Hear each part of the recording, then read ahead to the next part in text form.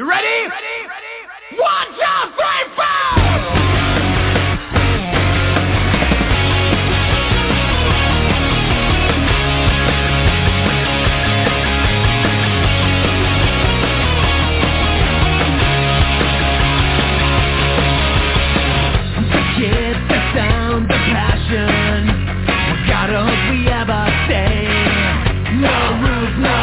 No fashion anyway.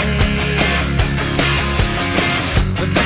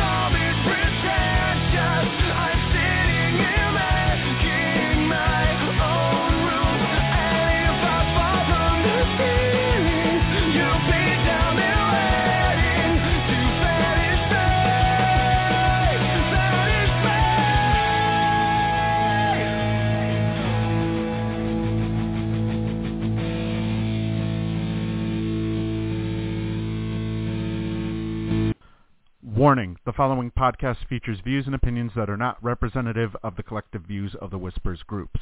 Some of these views may not be suitable for children. Accordingly, the producers and hosts of the Missyae Podcast must insist that no one attempt to take anything that is being said as representative of the views of any of the Whispers groups.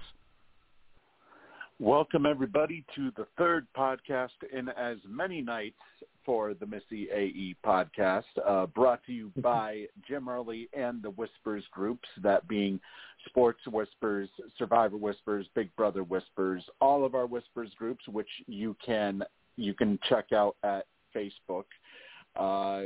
We have a lot to cover tonight. We have, of course, coming off of a little break week last week. I was out of town attending the New England Revolution game against Orlando City, Orlando City, which New England ended up winning 2-1. Pretty good game. Let's see, we got Lou joining us as always. Yeah. Good evening, Lou. Thanks, Steve. Yeah, Lou, I figure we should probably start off with Major League Soccer because obviously, sure. The reason why we didn't have a show last week was because I was at the New England Revolution game at Gillette Stadium. I forgot. How that turn out? It was 2-1 final score for the New England Revolution over Orlando City.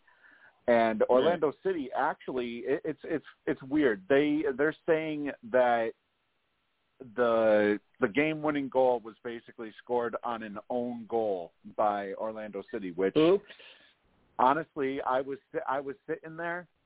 That's flat-out bullshit. I'll tell you one thing. Adam Buxa should have gotten credit for both of New England's goals that night. But for some reason, they decided to credit the goal going off of their own goaltender, which didn't make sense at all from somebody who was actually there watching the game live. And coincidentally, with the win, not only did they clinch a spot in, because I believe the first seed automatically advances to the semifinals, I think, for the MLS Cup. And not only did they clinch the semifinal spot there with, their league leading 63rd point, or no, they get 3 points, so it was 62 points at the time. Of course, they beat Montreal on Wednesday. So now they have 65 points. Not only did they clinch, presumably, the top spot in all of Major League Soccer, because the next closest team is the Seattle Sounders over in the Western Conference, but also they clinched a spot, I believe, in the CONCACAF League, which basically I want to say 4 to 6 spots, I think, that are reserved for Major League Soccer teams, and because I know they have one spot for whoever is the league leader in wins, or in points, I should say, the league leader in points. They have a spot reserved for the Eastern Conference winners, a spot for the Western Conference winners, and a spot for the MLS. Well, actually, then again, maybe it is only 4 spots, because there is also a spot for the MLS Cup winner. And obviously, if New England happens to win the MLS Cup, then that spot will end up going to the runner-up for the MLS Cup. But, looking around the league, Lou, there is no other team that has 20 wins like the New England Revolution currently do. The next closest team is Seattle with 15, Kansas City with 14, Colorado with 13, and Portland with 13. Otherwise, the Eastern Conference has pretty much been dominated by New England this entire season. I know. Teams around you, Lou. New York City FC. They are currently in the playoff. They're currently in the playoff picture, from what it looks like. 11, 6, and 10, which is weird because the way they do the records in soccer is they have the draws come before the losses. So it's 11 wins, 6 draws, That's kind of and 10 weird losses. when you think about it. It is, yeah. So, I mean, they do have at least one New York team that will be going to the playoffs. NYFC, New York City yeah. FC. Yeah, the New York Red Bulls, unfortunately, it looks like they are probably eliminated because they're 8, 7, and 11 right now, currently sitting 11th among all Eastern Conference teams. So they're likely out. That's ugly. Yeah, let me tell you, I have a couple of friends that are Red Bull fans. They're not happy. They're not happy at all this year. No.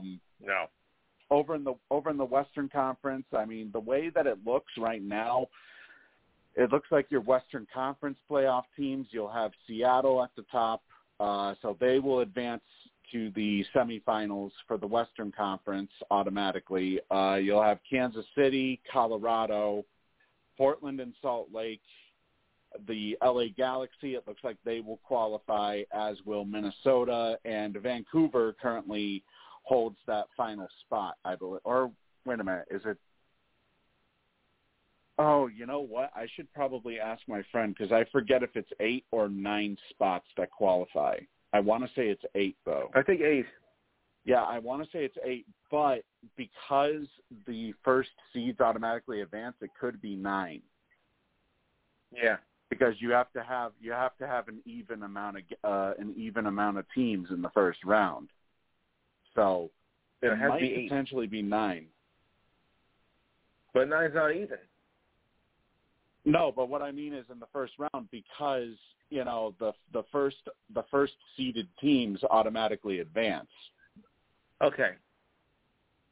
So, since they automatically advance, that would obviously mean that, obviously everybody else would have to compete unless they do it in round robin style. I don't know exactly how they do the playoffs in particular, but New England pretty much clinched the Supporters Shield as well, I believe. Which, if I look that up real quick here, I'm pretty sure. Just looking at, it's an annual award given to the team with the best regular season record. Yeah, so that's probably they have probably clinched it at this point. However, New England is the only team so far that has clinched a playoff spot, which is kind of surprising.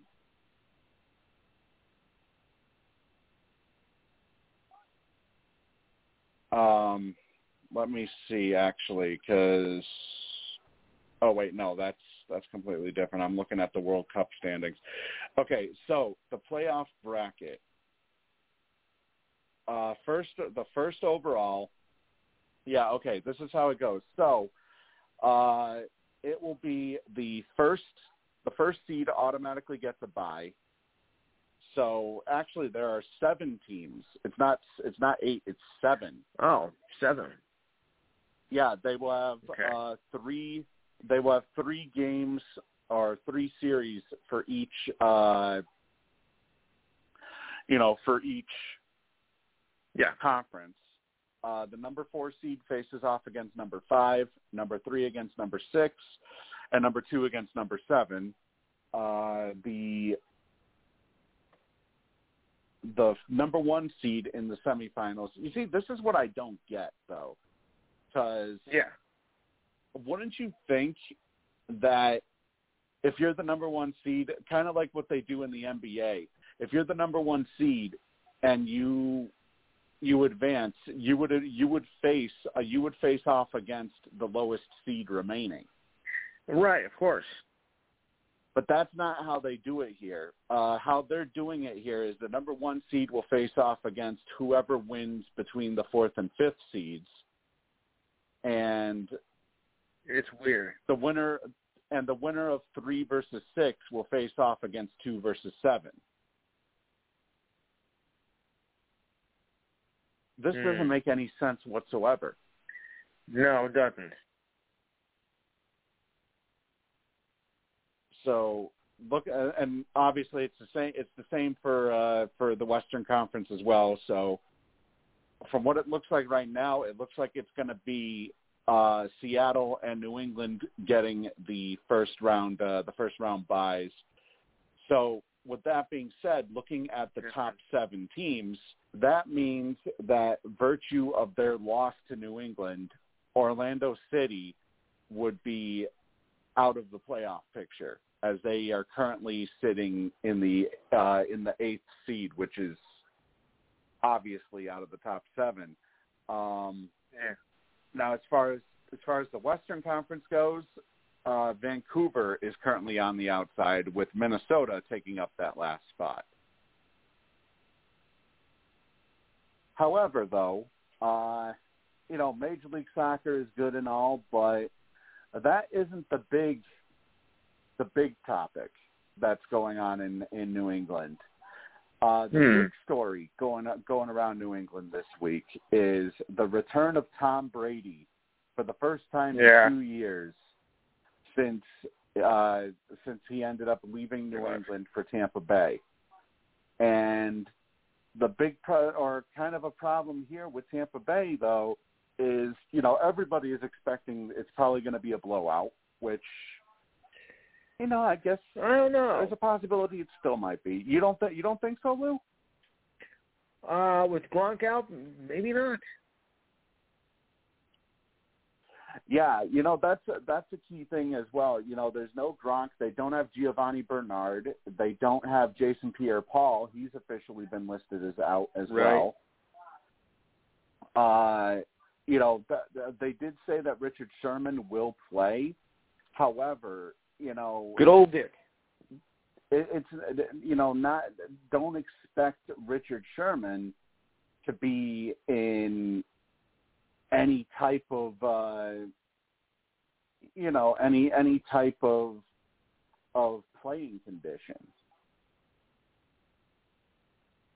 when you think about it, because unless he has really been keeping himself in shape this off season, and because keep in mind he was only signed this week, he didn't even go through training camp and everything, but they did say that he will dress for tomorrow's game. However, they didn't say if he would play.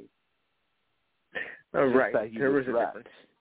And when you consider all of the injuries that they're dealing with, they did lose Jamel Dean, I believe, to a knee injury last week. Rob Gronkowski, obviously, the rumor is he has five broken ribs that he suffered in last week's game. Yeah, and it's possible he may be sidelined for quite a bit, but that's what the latest rumor going around was, that it was 5 broken, fractured, kind of the same thing. That's still, I didn't think it was that many. 5. Yeah. There is something kind of concerning, though. Ndamukong Suh reportedly did not practice this week,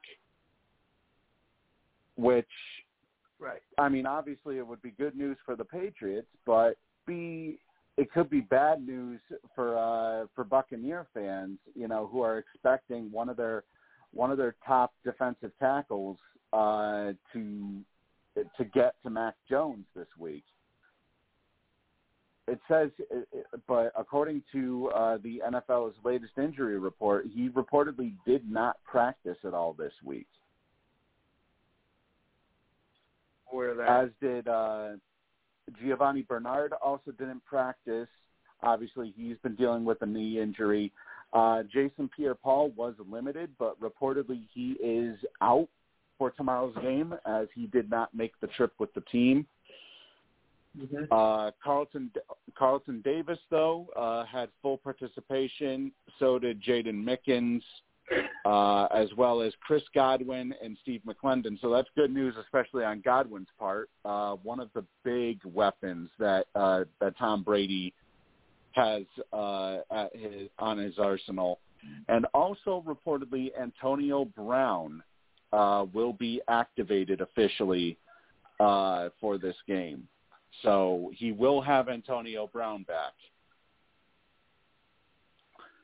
However, New England, they suffered a serious injury of their own, and this one is for the season.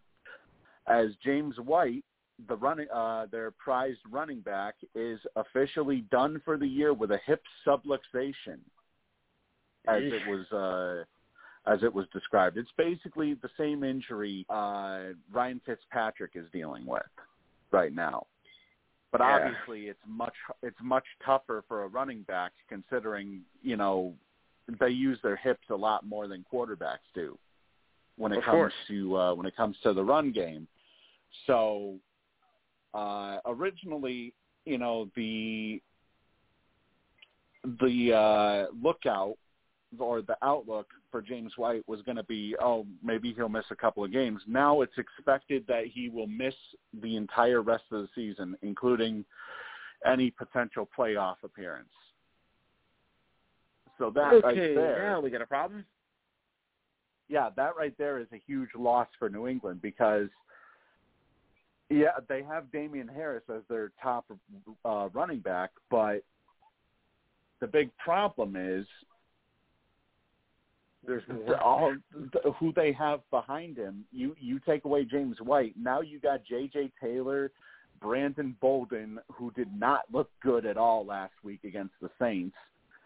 And you also have the rookie, Ramondre Stevenson, who's been benched ever since he fumbled during week 1. Now, J.J. Taylor, obviously, when he came into the game last week, he provided a bit of a boost for the run game. But still, against a very tough New Orleans defense, that the run game was kind of stifled a little bit, as was the pass game entirely, as Mac Jones was pressured quite a bit. He did not get the necessary throws that he wanted off, and actually he was picked 3 times last week. Although, to be fair, you could almost say that only one of them was his fault, because one of them was a direct bullet pass. The other 2, he was heavily pressured due to the fact that apparently the offensive line cannot protect him worth a shit last week. But good news for Mac is it looks like Trent Brown will officially be returning for tomorrow night's game against the Tampa Bay Buccaneers after missing the last couple of weeks with an undisclosed injury. Now, Lou, let me ask you a question. Obviously, with Tom Brady and the Buccaneers, obviously people were expecting the Buccaneers to at least get out to a 2-1 record. That was expected. Yeah. People were expecting New England to at least be 2-1 in the first 3 weeks, which, maybe they would lose the New Orleans game, but everybody was expecting them to beat the Jets, which obviously they did. And everybody was expecting them to beat Miami, but they lost by a slim margin, a 1-point deficit. How much blame early on this season would you put, or how much? Who do you think should receive most of the blame for New England's early struggles at the start of the season this year? Because they've had very limited offense. They've had opportunities on defense and they've squandered them. I mean, there's also been a couple of plays that have been called. There's been a couple of plays that have been called that have made fans wonder, McDaniels, what the fuck are you doing when it comes to, giving up? Like for example, one of New England's drives, they passed it all the way down the field every single play. And then once they get to the 10-yard line, they decide to run it. I'll say it's one thing just about little that. plays like What? that. Yeah, it's like little play calls like that have kind of stifled New England's offense this so far early on this season. Now, here's the question, though. Who do you put most of the blame on? Do you put it on the offensive line? Do you put it on the receivers themselves? Do you put it on the rookie Mac Jones? Or do you put it on the offensive coordinator? I'm looking at mistakes I think we can let go. We can rule that out. I mean, a lot of rookies make a lot of mistakes, so I'm willing to cut Mac Jones a little bit of slack here. But I think it's your offensive line that's screwing up. Yeah, I mean, the offensive line should be. If people remember, the offensive line of New England was at one point, obviously when Brady was under center, was one of the top offensive lines in the game. Yeah, once upon a time, obviously. Was one of the top offensive lines in the game. And a lot of that had to do with the offensive line work of Dante Scarnecchia, who was the legendary offensive line coach for so many years for New England. Right. And it kind of seems like once Scarnecchia left, or I shouldn't say left, he retired. Once he retired again, it seems like New England's offensive line is nowhere near the animal that it once was. So, I mean, there were so many times in the first 3 games this year that Mac Jones has gotten absolutely destroyed on some opportunities, and it's caused Mac to take a lot of short pass attempts instead of clearing out the field like he was able to do in Alabama. So, I kind of agree with you, Lou. I kind of think that partially, their offensive struggles could be attributed to the fact that the offensive line has just not been able to, to withstand any amounts of pressure. Yeah.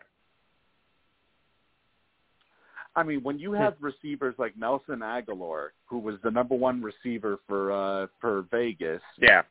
You got Kendrick Bourne, who was one of the top receivers for San Francisco.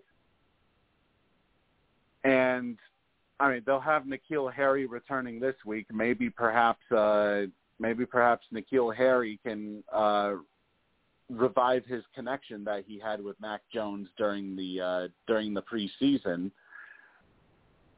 But you also had Hunter Henry as well, who put up numbers in L.A. You had Jonnu Smith, who was one of the top tight ends in the league last year, and even he's been left pretty much stymied early on this season. Mm-hmm. Matter of fact, I believe he was responsible for one of the picks last week because he couldn't catch the damn ball. Dumbass. A lot of that has to do with the pressure, because the offensive line has not been able to hold the line for to give Mac Jones time to get the ball off, and to give the receivers time, to get open. So, I agree with you, Lou. I do think the offensive line is one of the biggest problems that New England has had so far this season. Mm. Now, I'm kind of interested. Well, they're not the same team as they once were when they had Brady and Gronk together and a few others. This is not the same Patriots team. So I'm not surprised that it's coming this way. I knew once they were gone, I was going to be a shitload of the Patriots offense. I knew they were going to be in trouble. Yeah. I mean, because Newton, he didn't do crap for anybody, and and the coach was like, "Sorry, you got to go. You're not like your predecessor. You're out of here, you piece of shit. Sorry, Cam, you got to go." No. Yeah, but when you think of it too, perfection.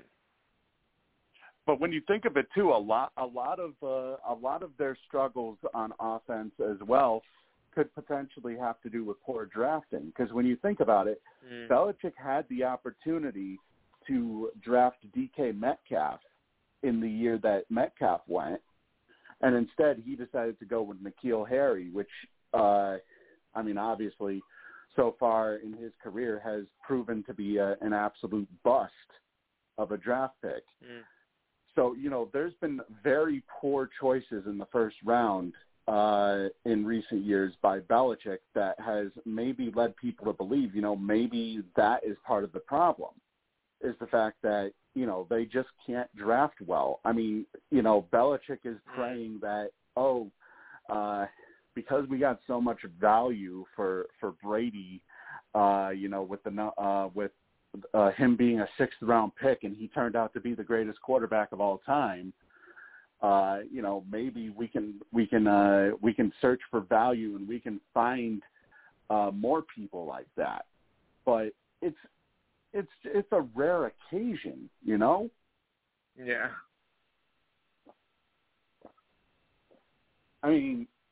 You're not going to find gems like Brady every single year.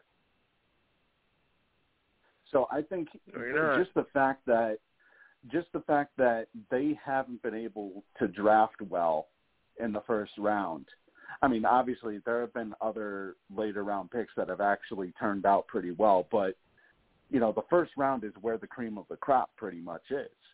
Right. Yes. Or the first couple of rounds at least. Now, yes. I will say, he drafted Sony Michel, and Sony Michel at first, was well worth the pick. He was one of the more dynamic runners and one of the more dynamic running backs in his rookie year, especially during the playoffs. Isaiah Wynn got injured. And for some reason, he was drafted, I believe, as a tackle, but for some reason they've been using him maybe he was drafted as a guard, I think, and they've been using him at tackle for some reason. It's just, for some reason, the draft has kind of played a role, I think, in the de-evolution of New England's roster, because they probably felt that they would be able to sustain that level of success that they had for so many years under Brady, and Belichick has tried, or is trying still, so hard to prove that it wasn't Brady that made this team, it was me that made this team, when really, with every single game that passes, pretty much almost confirmed that it was basically Brady that made this team as successful as they were all these years. Yeah. But, I just don't know. With the loss to the Rams last week, I have this feeling that Brady he just has a sour taste in his mouth, and especially with how he left New England and how they treated him later on in the dwindling days of his Patriots career. I just have this feeling that Brady is going to try to run up the score tomorrow night. Oh yeah, he'll try, but I don't know if he'll succeed. Obviously, New England is probably going to deploy man-on-man, or no, not man-on-man, zone coverage, probably, because that's yes. one of the key things that Brady struggled against the most is when the field was always covered. So they're probably going to try and limit Brady to potentially running the ball almost the entire game, I guess, which, I don't know. With how New England's defense got picked apart by New Orleans last week, I just have a bad feeling all around that this is going to be a potential.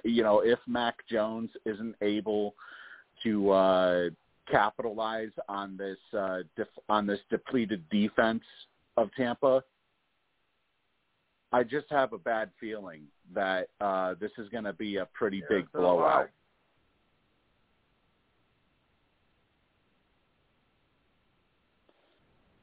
I mean, you know,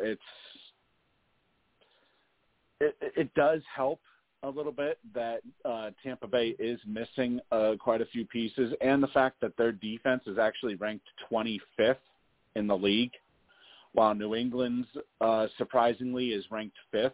So, you know, I guess maybe perhaps also as well, you know, Tampa Bay so far hasn't really had much of a run game, and you know, one of the things I've noticed as well is all of the early money, no surprise here, all of the early money has gone on Tampa Bay.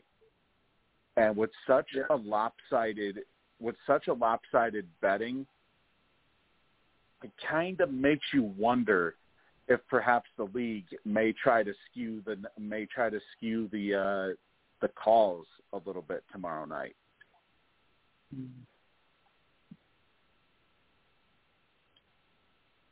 But anyways, by the way, Lou, you have done really, really well in the Games Gridiron for Whispers. You are actually in a 3-way tie for first place right now. But based off of alphabetical order, though, you are ranked 3rd on the leaderboard. But, you know, so, you are tied with 2 others with 17 points total. And actually, so far this week, I think you have 2 wins, I believe, so far. You're 2-1 right now with Georgia covering the spread and Michigan covering the spread. Well, Michigan won outright anyway, so they covered regardless. But your only loss right now is the Hurricanes back on Thursday night. So I was going to take the Rutgers-Ohio State game because I knew how that was going to turn out to be. Ugh. Well, it turned out to be a cover for Ohio State. So, well, I mean, it was obvious. I mean, Rutgers against Ohio State, you can't even compare the two. I mean, you know, when you look at that, I mean, Ohio State made Rutgers look like a Pee Wee League team. Ugh. Yeah, you know, I was looking at some of the spreads when the spreads were first put out there, and you know, there were a few that seemed appetizing. Now, obviously, of course, I wasn't expecting Georgia to absolutely steamroll Arkansas earlier today. Neither like was they I. did. I thought that maybe perhaps you know, Arkansas would be able to get some offense out there, but for some reason they got shut out big time, 37 to nothing today by Georgia. And let's see, there was that game. I had a feeling that Texas, the Longhorns, that they would be able to cover against TCU, which luckily they did, but TCU also covered because they were given 5 points, while Texas, basically it was a 5-point spread essentially. So I had a feeling, though, that Texas would be able to cover, which they ended up doing luckily.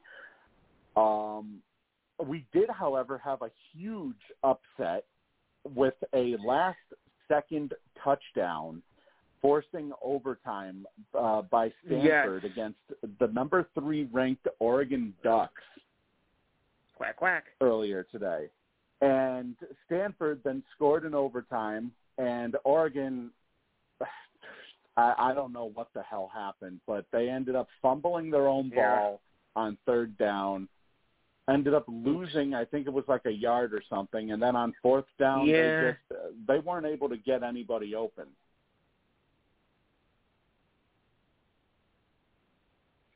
And that was probably the biggest upset that we saw so far today. Now, obviously, I haven't updated the other scores yet, but games that are currently in progress, LSU with a 7-point lead right now over Auburn. We do have, Boston College tied Clemson very interesting. Wow. You know what? Let's talk about that for a second. Yeah, How let's. big of a collapse has this been for Clemson? The fact that, you know, they were once a top-ranked university, you know, a multiple national championship winner, and now all of a sudden, you know, once they lose Trevor Lawrence, I mean, they had quarterback after quarterback after quarterback. They were almost like Alabama when it came to production. But now, all of a sudden, they're struggling to even produce, period, with DJ Uiagalelei as their quarterback. And actually, they just had a punt blocked by BC, so BC is now starting on Clemson's 35-yard line. It looks like we're going to get potentially another score here. I mean, what are your thoughts, Lou? Why do you think Clemson has gone from basically being a top university, you know, with one of the top universities that has kind of like Alabama, where they get the recruits and everything, to now all of a sudden, you know, they're pretty much in obscurity at this point, or pretty damn close to it. Well, I guess we could say the same thing about, you know, Nebraska. I mean, once upon a time back in the 90s, they were the cream of the crop, but look at them now. Now they've fallen off a cliff. I guess they couldn't get any good draft picks since then. I guess, you know, now, well, I mean, recruits from high school. So maybe the same effect is now happening to Clemson. I mean, Clemson not long ago were, like, I think, national champions. And now they can't even draw flies. So I think maybe they're having the same effect. They can't recruit anybody go out, you know, high school or maybe, you know, junior college and whatnot. You got to learn how to. I guess the guys, you know, they forgot how to recruit better.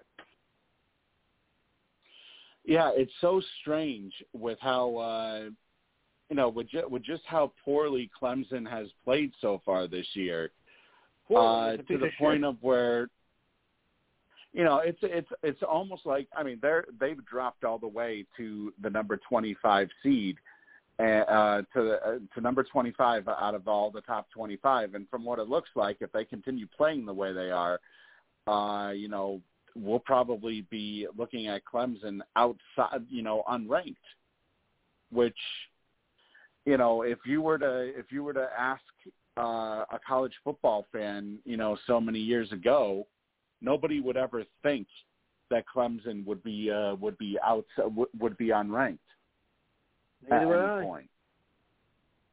Neither would I. But as the old saying goes, I mean, what comes up must come down, and eventually, and apparently, for Clemson, it has. Yeah, it's just so weird with how things have turned out. Because, you know, this is, like I said, this was a highly coveted school to go to for, you know, for their football program once they developed it into a national championship winner. And I find it so funny that Dabo Swinney is complaining about not getting calls when they were barely leading Boston College by only one score. Yeah, but Sweeney's another ego problem. Yeah. You know, I kind of have to wonder, was the loss of Trevor Lawrence and Travis Etienne really It could be a that factor. big? I'm not saying it is, but it could have been. I mean, if that's the case, Clemson, they got a long way from ever going back to contention for a potential college football playoff. I mean, it may be a while at this point. Yeah, you can't rule it out, but at the same time, you know, considering how they've played this year, and from what it looks like with how the momentum is going, by the way, that was overturned, the punt. I guess apparently they must have gotten ruled it they must have gotten an interception, I think, off of BC. But because Clemson has the ball back now. But, it's definitely going to be a long time, I think, before we ever see Clemson back in the National Football Playoff. I don't know if we could look that far down the road. I don't think it's going to be too long. Maybe just a 1 year thing. I mean, that's how it was on college teams before. They're down 1 year, they come back the next. I don't think it's going to be too long before we see them back in the real form. Maybe just put me an off year. Well, hopefully, if you're a fan of Clemson, you better hope that there's that this was just a 1 year thing. By the way, we did have another big upset as the number 10 Florida Gators fell to unranked Kentucky, 20-13. As Kentucky now improves to 5-0, 3-0 inside the SEC. So that's the second major upset that we've gotten so far today. And Florida is one of those other schools that they had much better success last year with Kyle Trask, as opposed to as opposed to who they currently have now, Emory Jones. Mm-hmm. We did also see the Notre Dame Fighting Irish fall to the Cincinnati Bearcats, 24-13. Which not Cincinnati, they're now to me. Cincinnati's tough.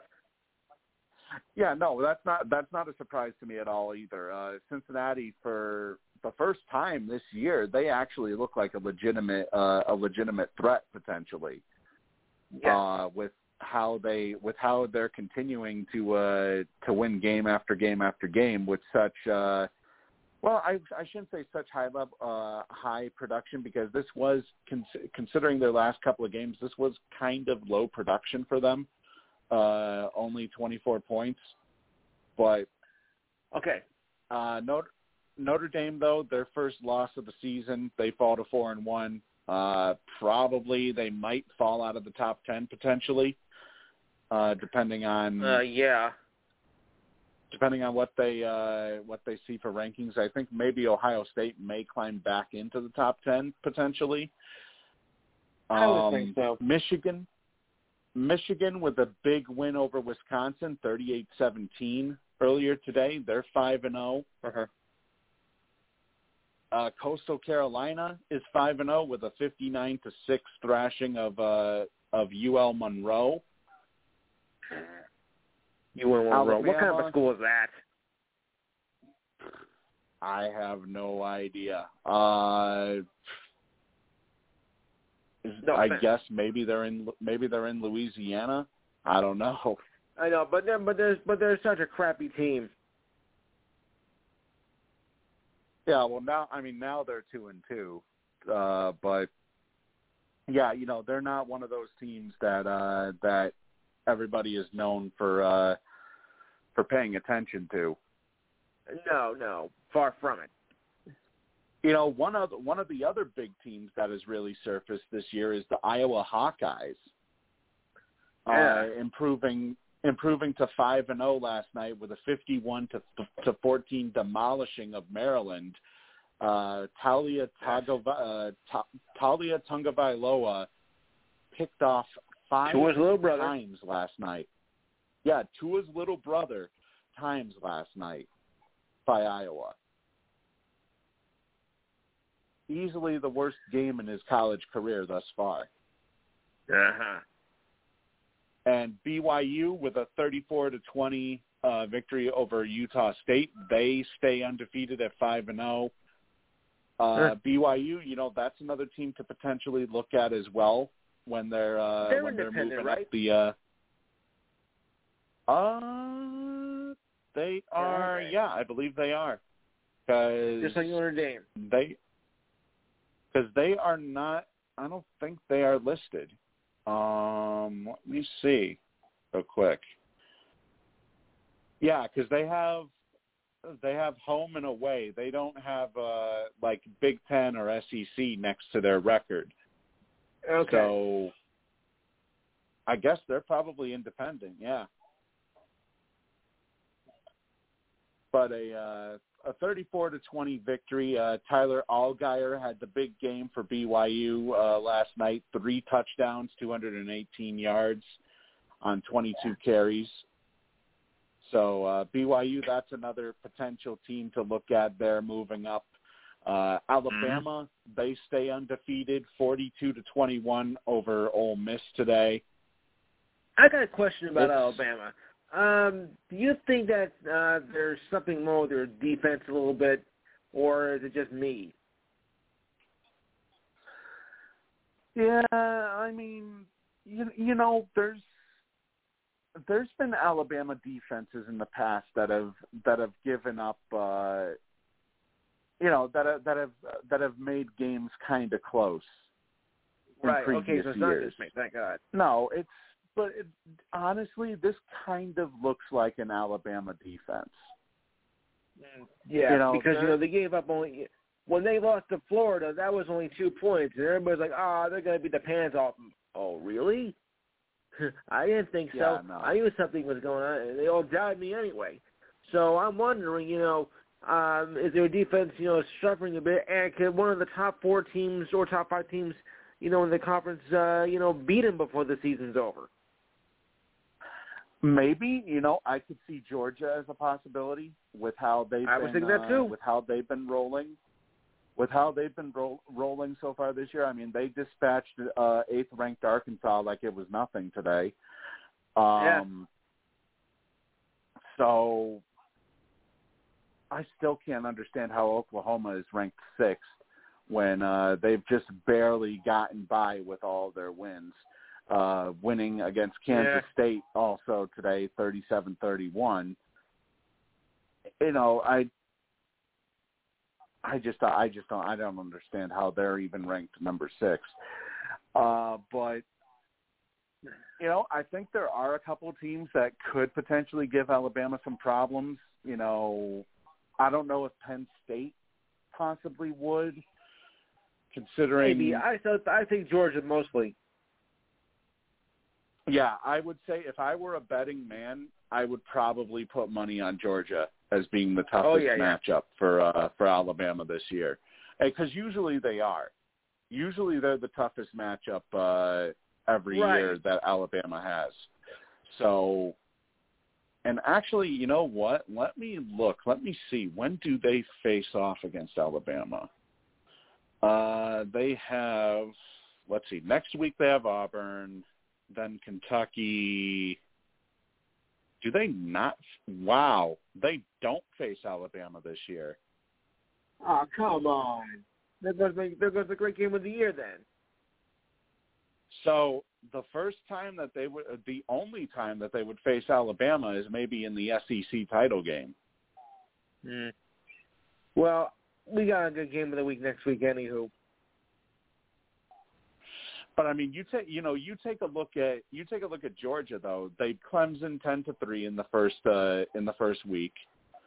They beat UAB in the second week, thrashing, which I mean that doesn't really matter anyways. They thrashed South Carolina 40-13. They shut out Vanderbilt, and they shut out Arkansas this past week or earlier today. So. The toughest matchups, honestly, they kind of have an easy schedule now that I look at it, because they face 22nd ranked Auburn next week. Although depending on what happens today, maybe Auburn may not even be ranked potentially. They face off against Kentucky the week after. They face off against 10th ranked Florida at the end of the month, October 30th. Then the 6th, they face Missouri. November 13th, they face Tennessee. And then they wrap up their year against Charleston Southern and Georgia Tech. So, honestly, it's not really that tough of a schedule for Georgia this year. Depends who you ask. I mean, maybe Auburn, Kentucky, and Florida may give them some problems, but I'm not really. I'm just looking at this schedule, and I think it's a very big possibility that Georgia could finish undefeated. Mm. As long as they don't run into any problems, for injuries and whatnot this year. Some other games that are currently ongoing. Mississippi State is currently on upset alert, leading Texas A&M 24-19. Though Texas A&M is currently in the red zone for at the Mississippi State 18-yard line, so that's something to keep an eye on. Let's see. Oklahoma State barely leading Baylor 17-14 with about 6.5 minutes to go in that game. Penn State with a 14-0 lead over Indiana with about – actually, I think they just started the second half. Michigan State over Western Kentucky currently 42-16. College and Clemson are tied at 13 apiece. LSU just increased their lead over Auburn to 10-0. And let me see if there are any other notable games here to mention. Iowa. Well, yeah, no, that's not really. Well, actually, yeah, I guess. Iowa State currently demolishing Kansas 52-7. Vanderbilt with a slight lead over UConn. That's not much of a surprise, if anything. No. Nebraska, like you mentioned earlier, Nebraska currently thrashing Northwestern 49-7. And the Ragin' Cajuns of Louisiana with a 20-6 lead over unbeaten South Alabama. And one of the later starting games, currently Washington and Oregon State are tied at 7 apiece. So, there's, not really. Actually, let me take a look at the remaining spreads and let me see if there are games that I'm missing here, because I believe we still have Fresno State that still has to play tonight. Let's see. We still have UCLA play against Arizona State. We got Fresno State at Hawaii. We have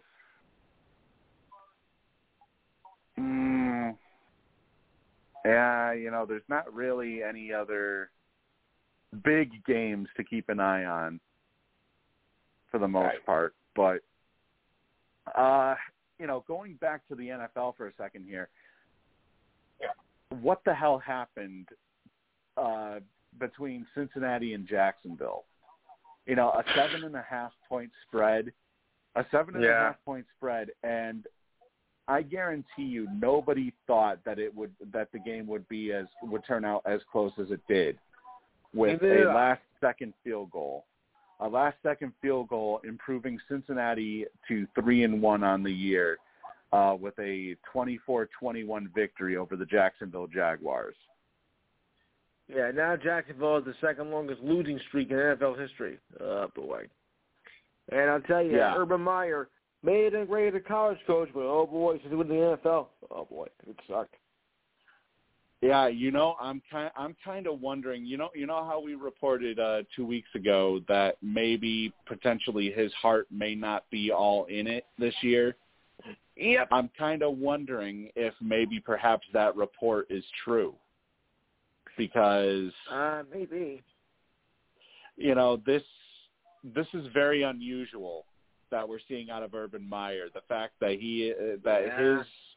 usually he has pretty good coached teams, and Jacksonville, they've just laid a fucking goose egg so far this year. Yeah. And maybe part of it has to do with the fact that Trevor Lawrence is still getting adjusted to the NFL, but maybe. I mean, 204 yards this week. The only touchdown he had was a rushing touchdown. Yeah. Then again, we're sort of seeing the same thing from other rookie quarterbacks as well. Justin Fields in his first 2 starts has struggled. He's going to be starting tomorrow as well. Why? I believe because Dalton is. Figure it out. No, I'm just thinking, why would you want to do that? I mean, because you know they both suck, and you know that Andy Dalton, is crap. Well, no, he's injured. Yeah, but he's also crap. Yeah, but I mean, he is crap, but he has some sort of knee injury, I guess. So yeah, I heard. He is probably. They said he's doubtful to even play. So it looks like it's probably going to be Justin Fields that will be the starter, which he's been one of those guys that has had problems this year. I mean, granted, it's it is. A rookie quarterback, but yes, a lot of people have expected a lot out of these rookies this year. Zach Wilson, he's off to an 0-3 start, but a lot of people think that could be just because he's a New York Jet that he's off to such a bad start. Down goes Florida officially from a note I just got here from one of the Game's Gridiron hosts. 20-13 final, Kentucky over Florida. Yep. Wait, 20-13? You say 23 or 20? 20-13. Okay, that's what I have. 20. That's what I have. Yeah. I'm writing the scores down as we speak. Yeah, here we go. Looking at Chicago last week, the Bears. Justin Fields, he only completed 6 out of 20 passes for 68 yards. He had 3 rushes for 12 yards. So this is basically they're only playing him because they're forced to play him because Andy Dalton's injured. Even though Andy Dalton is absolute shit, they would still play him over Justin Fields because it's clear as day right now that Fields just isn't ready for the pro game. No, but it's like I say, pick your poison. Who would you rather take? Because Dalton is crap. So, and Fields. But Fields, another rookie, making rookie mistakes. They always try to give rookies a little bit of slack. I mean, they're not used to it yet. I mean, nobody expects a rookie quarterback to take the team from worst to first in a year. That's not going to happen. Yeah, so, of course not. I got a little bit of slack. Nobody is expecting a rookie to completely blaze through the league. No. Unlike Kyler Murray this year in his second or third year, I think, in the league, and now all of a sudden he's led the Cardinals to a 3-0 record through 3 weeks so far. So lucky him. He's one of those former rookies that's been on a blazing trail so far to start the season. Yeah. But Wilson has done honestly, probably the 2 best quarterbacks so far this year have been Wilson, despite his 0-3 record, and Mac Jones, because really Mac's only bad game so far was against New Orleans last week, and Wilson, even though he has had, his Jets are 0-3. He has, it's not like he's been horrible. I mean, yeah, he has thrown picks this year, but part of it has to do with the fact that, the Jets, they just have nothing to give him. They have no defensive support, and honestly, they're just outmatched basically in every single rank. But let's see, who was one of the other ones? Trey Lance. Trey Lance has been used sparingly for the 49ers, but for the most part, it's been Garoppolo's team this year. Yes. So then obviously there's Davis Mills of the Houston Texans, who has basically been forced into starting because of the injury to Tyrod Taylor. And last week, he did have one touchdown with, I believe it was a missed extra point attempt, but they fell to Carolina 24-9 last week. But taking a look at his stats currently this year, he had 2 touchdowns and 1 pick. He's been sacked 5 times. His completion so far, he's had a total of 27 out of 46 attempts. So he's 27 for 46 for 270 yards, averaging around 6 yards per throw. 2 touchdowns, 1 pick. He's basically kind of on the same level as Mac Jones, except with less interceptions. So, really the top 2 quarterbacks probably have been Zach Wilson and Mac Jones for the most part this year, as far as rookies go. I mean, Trevor Lawrence is up there too, but, there's only so much that Trevor Lawrence can do with the team that he's currently dealing with. Mm-hmm. I mean, he does have – actually, you know what? I should say Trevor Lawrence has actually been the best quarterback statistic-wise.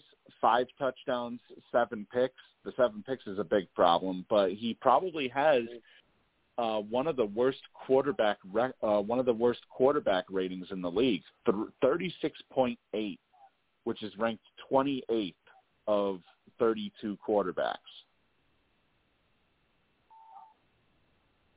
However, he is 12th ranked when it comes to passing yards, 873 passing yards. So I think as far as Lawrence's struggles go, it just has to do with the fact that he's a Jacksonville Jaguar. Yeah. That he's cursed to basically be on a team that sucks so badly, essentially. But, one of the other troubling things this early on this year has been the Kansas City Chiefs starting out with a 1-2 record. Very surprising when you think about the dominance that the Chiefs have had the past couple of years. I mean, in an AFC West that seems to be stacked now. I mean, you have the Raiders at 3-0, you have the Broncos at 3-0 behind Teddy Bridgewater, surprisingly. You have the Chargers at 2-1. Is it close to panic time for the Kansas City Chiefs, despite it being only 3 games? Yeah, I mean, we didn't expect this. No, actually, I didn't expect this. So I think there is room to. I think there is a bit of panic room here. Yeah, especially with such an elite quarterback like Pat Mahomes. They are actually they've given up more points than they've actually scored. They've scored 92 points, but they've given up 95 so far to open up the year. I mean, they're averaging around. Let me see if I have this right. They're averaging close to 33 points given up per game. I mean, that's very uncharacteristic of Kansas City. It is. I'm almost wondering if Pat Mahomes is kind of following the same career trajectory that Russell Wilson started off with. He started off. I don't like to compare players, but maybe that is the case. I mean, when you think about it, Russell Wilson, he started off promising in his early Seattle Seahawks career. Yes. He won the Super Bowl in one of his first years in the league, and then he went to back-to-back Super Bowls, I should say. One against the Broncos, then he lost against New England. Right. So,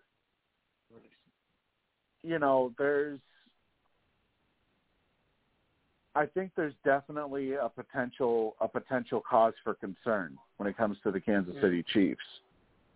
Yes. I mean, what do you think, Lou? Because they have probably one of the top offenses in the league still, but defense, man, it's just, I don't know. It's it's a shit show. It's kind of embarrassing for a team like Kansas City, who's been such a juggernaut the past couple of years, and now they find themselves at the bottom of the AFC West. Yeah. Surprise to us all, isn't it, folks? Oh, it definitely is.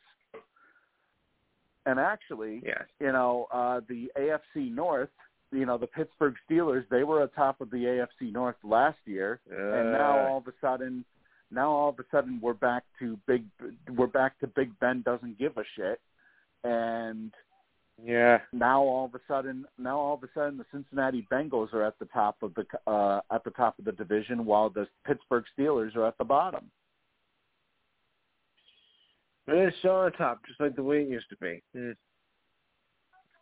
And with the way the AFC South looks right now, I have a feeling Tennessee may just run away with the AFC South once they get their ground. Once they stand their ground, basically. They're currently 2-1, but the Texans are 1-2. The Colts are winless. The Jaguars are winless. The Colts are a mess to begin with. Despite having Carson Wentz as their quarterback, the Colts are a mess. It looks like the AFC South, the Titans may just run away with it. Who would have thought? And another big surprise this year so far has been the 3-0 start for Sam Darnold with the Carolina Panthers. What a surprise. He sucks on the Jets and does well for this. And plus, they won last week as well without Christian McCaffrey. Yeah. So you got the Panthers, you got the Buccaneers, and you got the Saints all within striking range of each other in the NFC South so far. I mean, granted, keep in mind, everybody, it's only been 3 games, so, maybe not much to overreact to here, but if you have a quarterback like Sam Darnold and you're saying that Sam Darnold is your quarterback, the way he played the last couple of years with the Jets, and you're starting off with a 3-0 record, I would kind of be concerned if I was other teams. Because Carolina, if you're going from Teddy Bridgewater to Sam Darnold, and you mean to tell me that Sam Darnold is a much better fit than Bridgewater was for your club? Yeah. I mean, that would kind of concern me if I was a fan of some of the other teams in the NFC South. I mean, obviously Tampa Bay is probably going to take over eventually, considering they do have the greatest of all time, leading their squad. So, and obviously the Saints, they have a 2-1 record, but honestly, I don't see Jameis Winston lasting the entire season with the way that he's he's been very calm so far when it comes to decision making, but I have a feeling sooner rather than later we'll probably see the old Jameis Winston at some point making reckless decisions. Also, it looks like the demise of Aaron Rodgers has been greatly exaggerated. The Packers are back on top of the NFC North with a 2-1 record, winning their last 2 games, and there was such a panic. I remember there after the first week there being such a panic that, Rodgers seemed like he was checked out of the game of football, that, he was almost, he basically, we remember he had that huge feud in the off season with the front office of the Green Bay Packers. He doesn't like the general manager.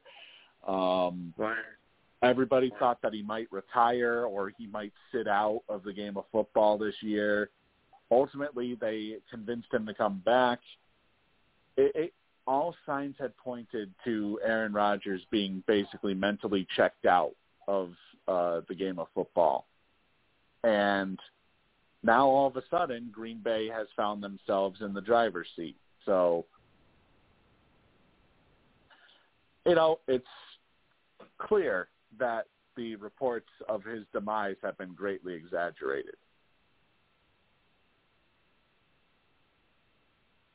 But, Lou, what a turnaround for your Dallas Cowboys. So far, so good. I think, if anything, this just shows how important Dak Prescott is to this team. The fact that the Cowboys are back on top 2-1 to start off the year. Ezekiel Elliott, he had a pretty good game last week as well, but I think it's abundantly clear that the MVP of the Cowboys is clearly Dak Prescott, because they're a much different team when he's officially healthy. Oh, yeah. What have you thought, Lou, so far about Dallas' start? Best I've seen in a long time. With Dak's back in the lineup, that makes a big difference. Yeah, and like I told you to start off the after week one, there was a possibility that the Cowboys could go on a run. Yeah. With how their schedule looked. And you got the Panthers. Granted, Panthers are 3-0. The Cowboys, they don't have DeMarcus Lawrence, so they are a bit banged up. This will be a pretty good test, though, to see where the Cowboys are when it comes to facing tougher teams, with better records. 3-0, 2-1, not really that much of a difference, but it's definitely this will probably be a big test, because Carolina has allowed an average of 14 points or fewer in each game this year. So now you're basically banking on possibly Dallas bucking that trend. Yes. That may provide big problems for Dallas if they're hoping to win this. If they're hoping to win this week to improve to 3-1. Right. Now there was history actually. There was history that was made last week, as Justin Tucker. Not only did he make 4 of 5 field goals in their win over the Lions last week, but the final kick of the game was a record-setting 66-yard field goal that looked like as it bounced off of the crossbar, it looked like it was going to fall back onto the field, but instead it fell the opposite way and went through the crossbar, or it went through the uprights for the win. An NFL record 66 yards. I guarantee you there is nobody that is probably going to be able to break that record. No. The previous record was 64, 63, I think? 63. So, yeah, that was one hell of a finish for Baltimore last week. I was absolutely shocked to see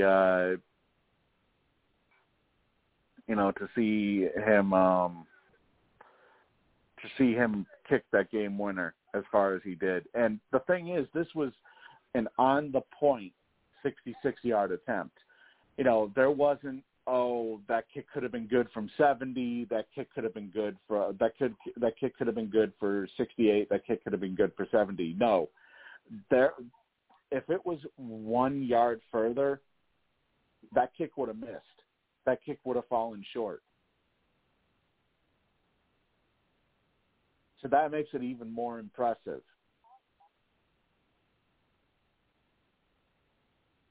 Well, we do have I'll put it this way. To quote Al Michaels in that Monday Night Game, he did what? Yeah, it was just unbelievable. And there was also another. I think it was last week for Jacksonville when they returned what they called a kick six, where they returned a missed field goal all the way for a touchdown, and one of the announcers sounded like he was having a damn heart attack right as he was calling the whole play. Wouldn't you? I forget who it was, but it looked like he was or it sounded like, I should say, he was having a damn heart attack when Jamal Agnew returned the missed field goal all the way back for a kick six. Maybe it was related to Chris Sims. Yeah, maybe. We do have some sad news, though, in college football. Last week, a sophomore defensive back out of Utah, Aaron Lowe, was identified as a victim in a shooting early Saturday morning last week. The shooting had occurred. The shooting had occurred the previous Sunday in Salt Lake City at a house party, but it took all the way until the very next Saturday for him to be officially identified as one of the victims. A second victim was also identified, and they were, at the time, in critical condition. I don't know what the status of that victim is since. However, Aaron Lowe was unfortunately shot and killed in the middle of his third season with Utah, and he had appeared in each of the team's first 4 games.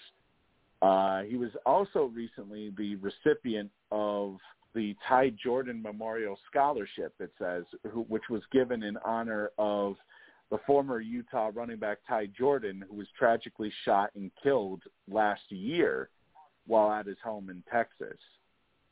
Mm. So that's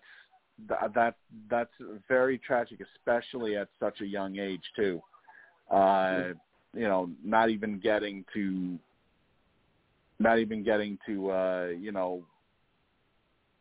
perform in the NFL, right? And having his life cut so short.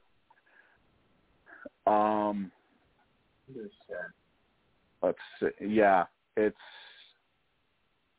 honestly, I don't know what else to say. Clemson is really lucky right now. An update here: they are really lucky that Boston College is tripping over themselves, as Clemson is holding currently a 3-point lead over Boston College, 16-13. So right now they are very, very lucky that Boston College just can't seem to get out of the way of their own selves. So some injury news in the NFL. DJ Chark of the Jacksonville Jaguars has been diagnosed with a broken left ankle that he suffered last week, and he is out not last week, actually, this past Thursday night against Cincinnati. He suffered the broken ankle, and he is out indefinitely, basically the rest of the season, essentially. And it's a brutal turn of events for him, considering he was in a contract year this year.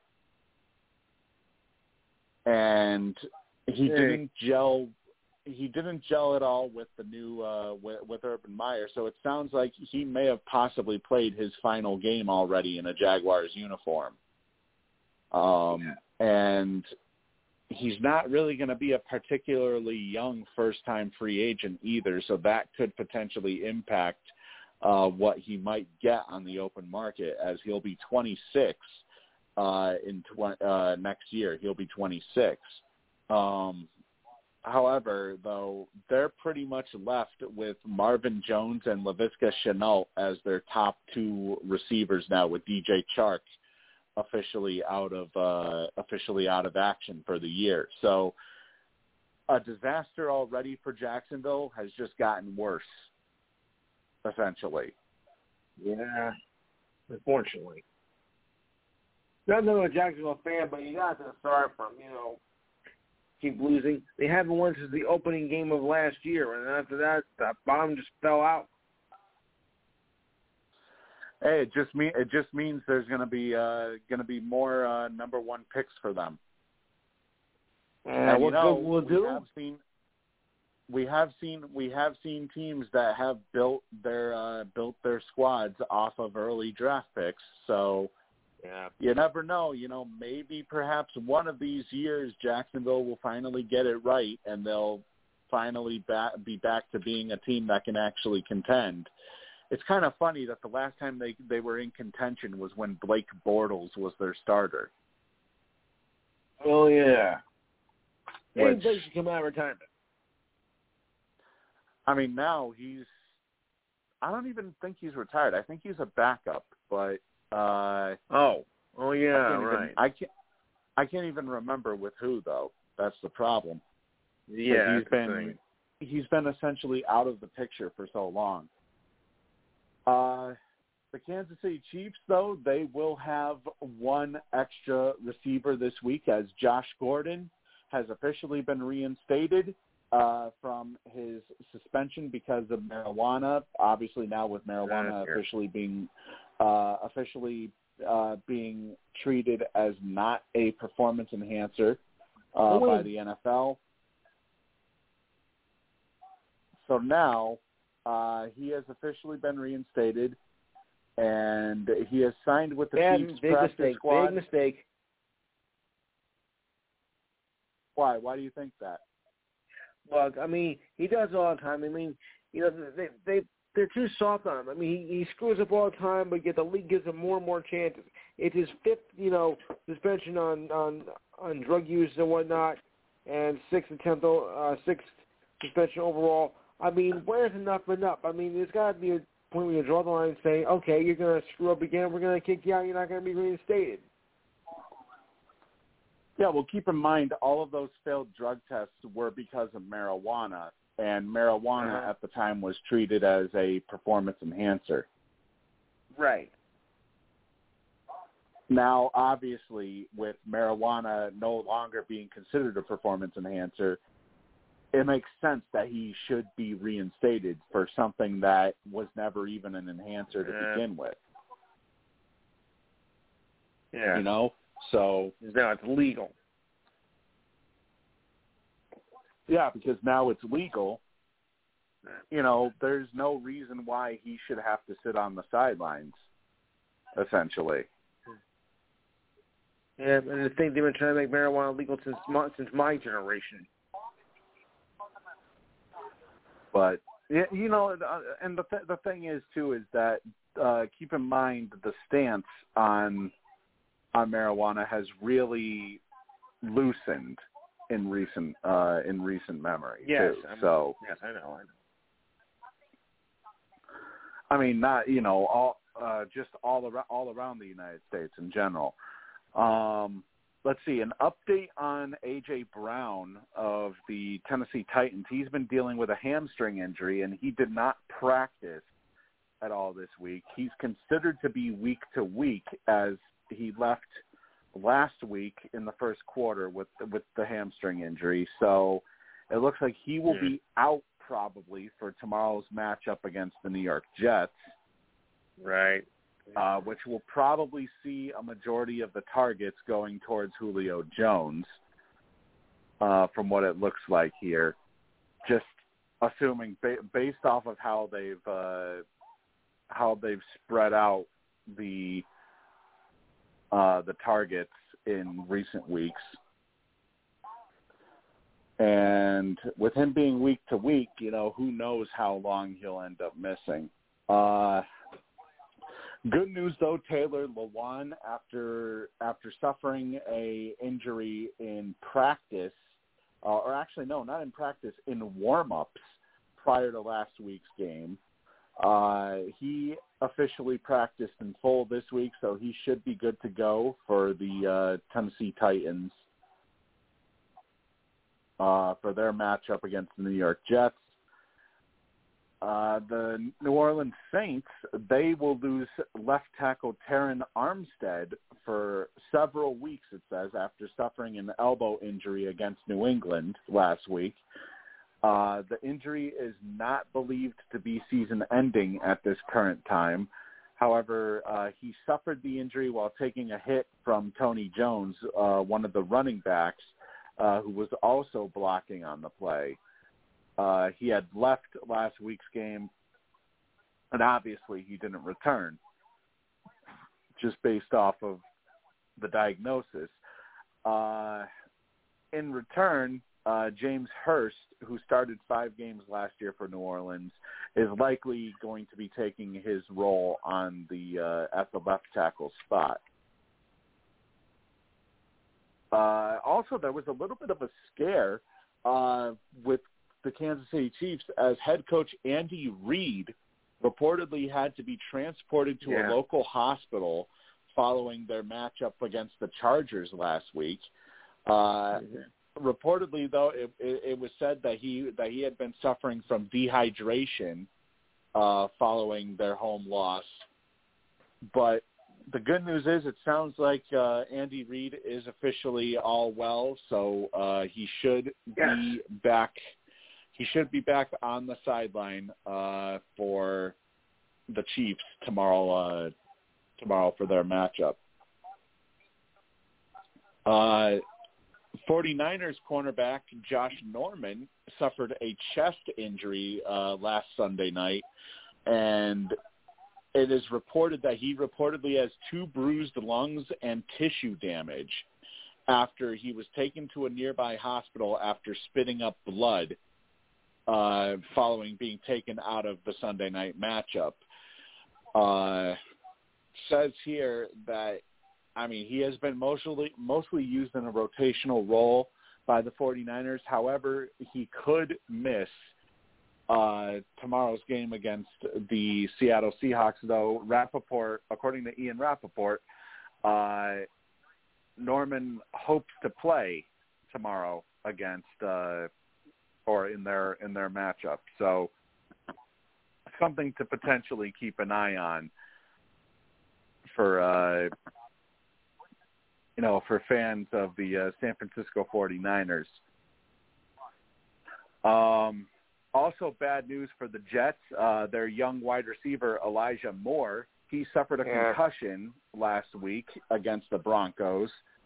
And actually, let me take a look at he didn't participate this week, so he must not be cleared from concussion protocol. And what also may be bad news as well is Marcus May, the Jets starting safety, he did not participate as well with an ankle injury. So the Jets may be without Marcus May as well. They also did not have participation from wide receiver Jeff Smith either, as he's dealing with a concussion as well. So it looks like Corey Davis, it's obvious, he's the number 1 receiver on that roster, so he will probably still receive a majority of the targets for tomorrow's matchup.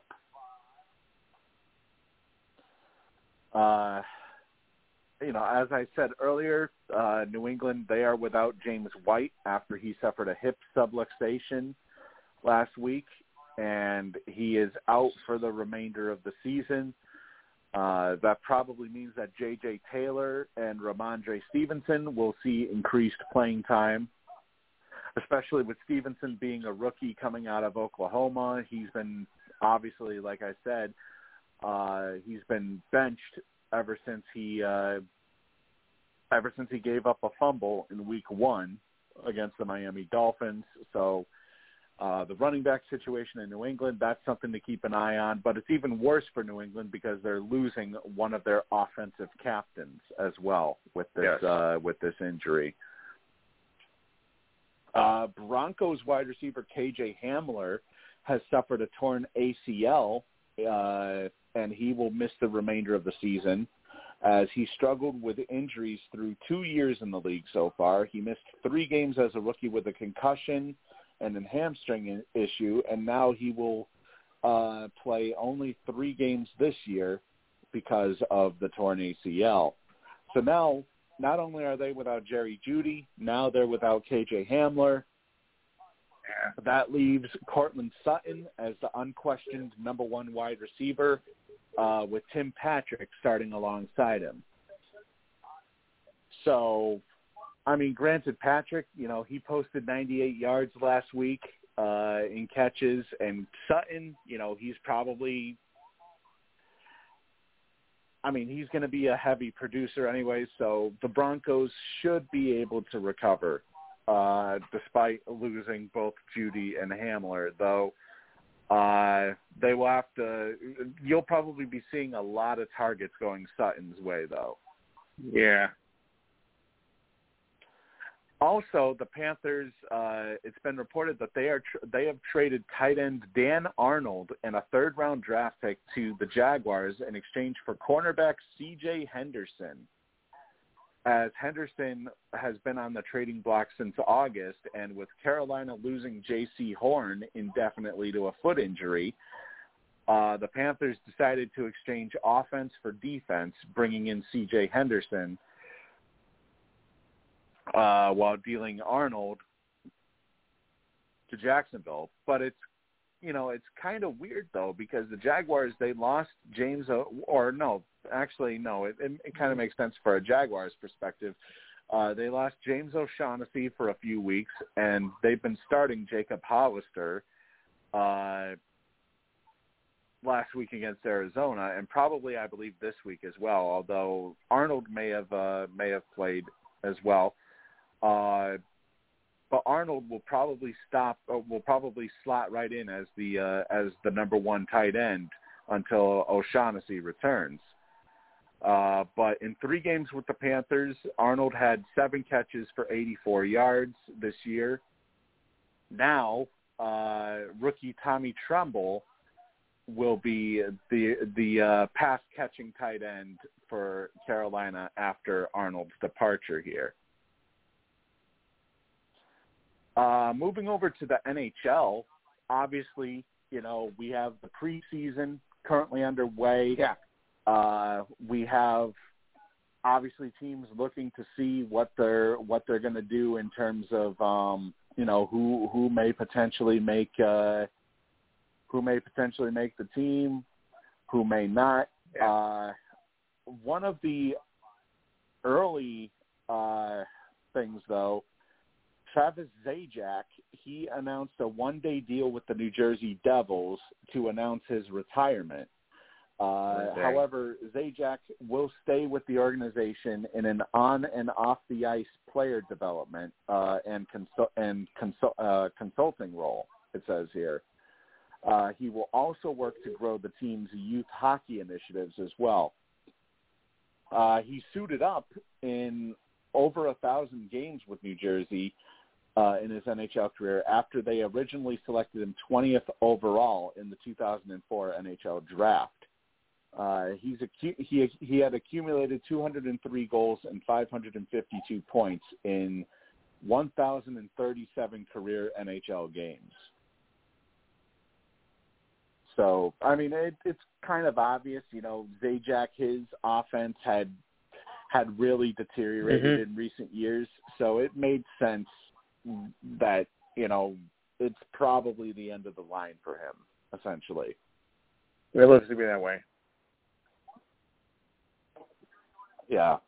And the holdout is officially over for Vancouver and their two young star players, Elias Peterson and Quinn Hughes.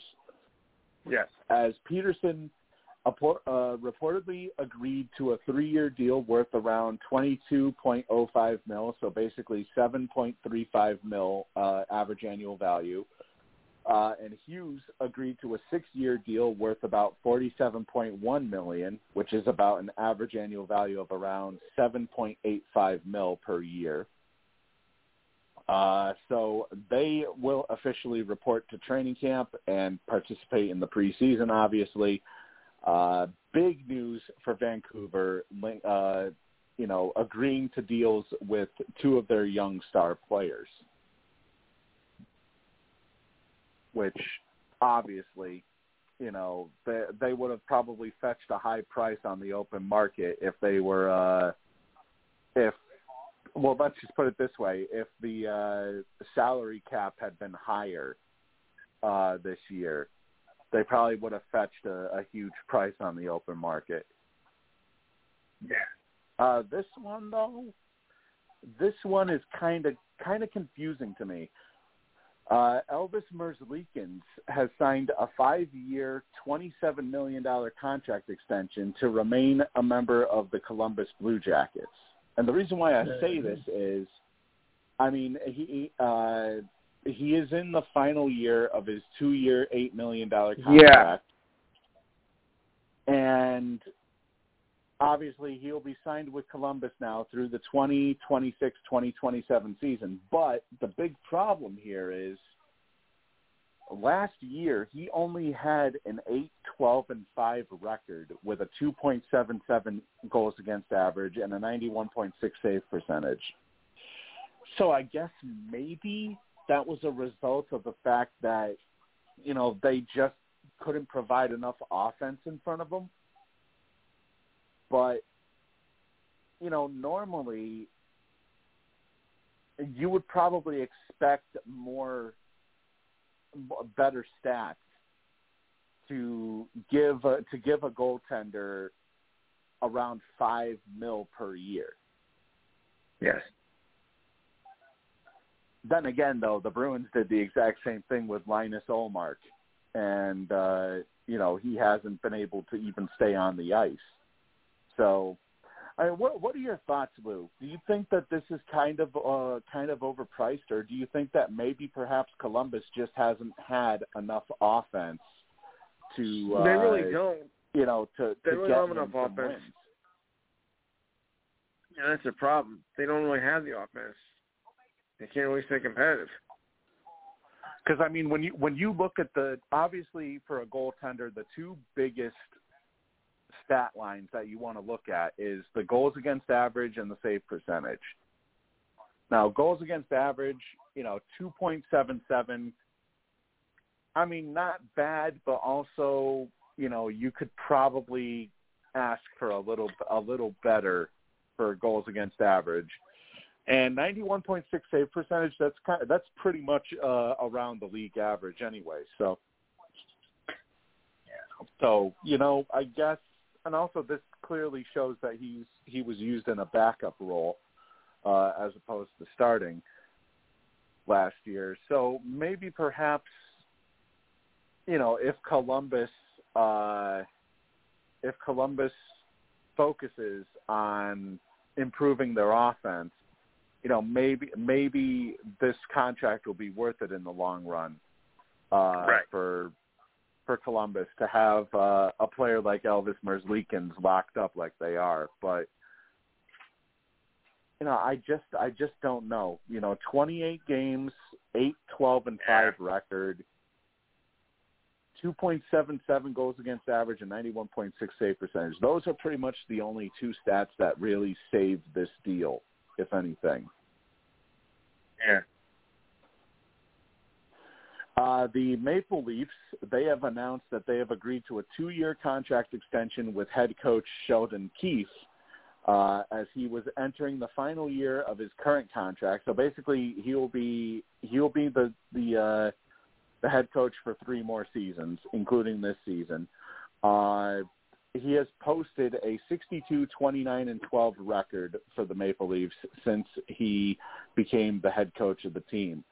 However, I think there's definitely more problems that lie underneath with Toronto. The fact that they just can't, for some reason, they just cannot execute when it comes to the playoffs.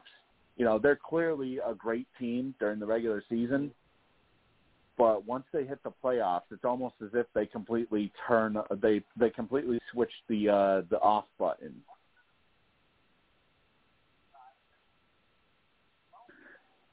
I mean, what are your thoughts, Lou? Why do you think Toronto has seemingly struggled in recent years? Once they reached the playoffs? I mean, I know last year they didn't have John Tavares because he got injured during early on in the playoffs, so they didn't. So he didn't have. They didn't have one of their top scorers in John Tavares for their entire playoff series. But maybe that's what they're missing. I mean, could it just be that it's been poorly timed injuries? Well, I've always said injury was a key factor. I mean, you lose one good player, and that can really send you back. And I think, sometimes it's hard to recover from it. So, the injuries may have played a big factor in it. Bro. Yeah, it's entirely possible. I do. I wouldn't doubt it.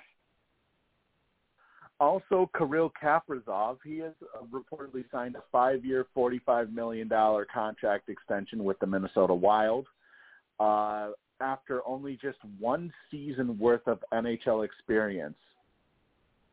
However, though, he's not your typical sophomore player, though, because he excelled last year with 27 goals and 51 points in 55 games. And he was a star in the KHL before he even came over to North America. So he does technically have a lot of high-level hockey under his belt because in the KHL, you're basically playing with former NHL players. That's the Russian league, right?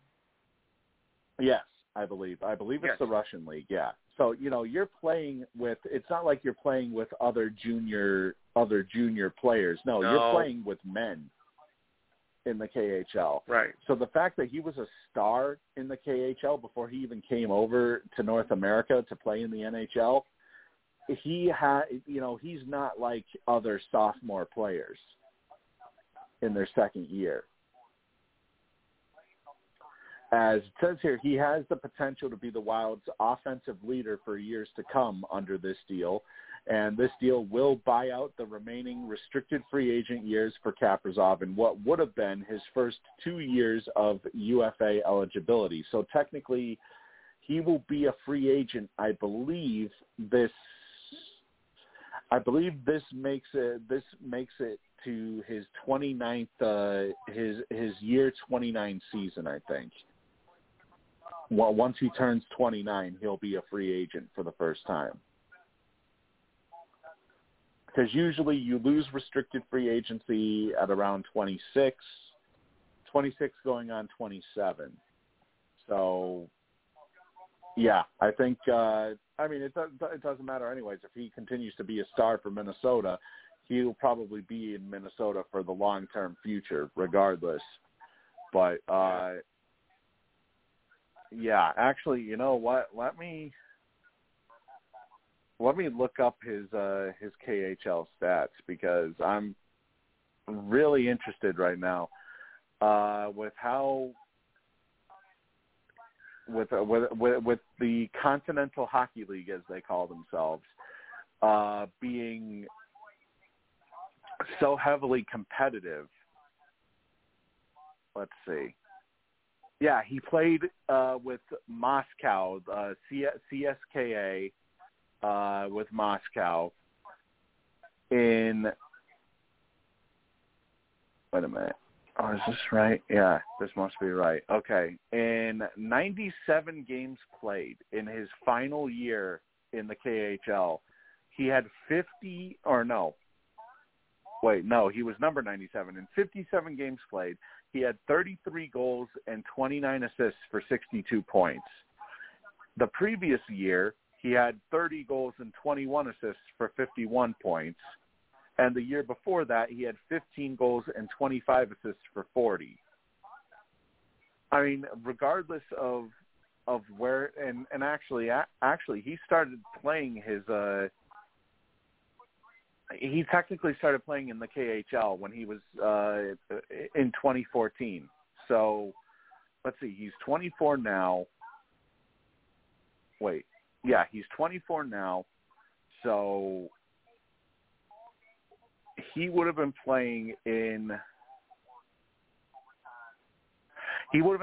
the age of 17 in the KHL against men. And he's basically excelled in every season that he had played in the KHL. So, yeah, this contract is definitely well worth it, I believe, for the Minnesota Wild, because he's going to be an offensive juggernaut for many years to come for the Wild. So, yeah, this is definitely, I believe, well worth it.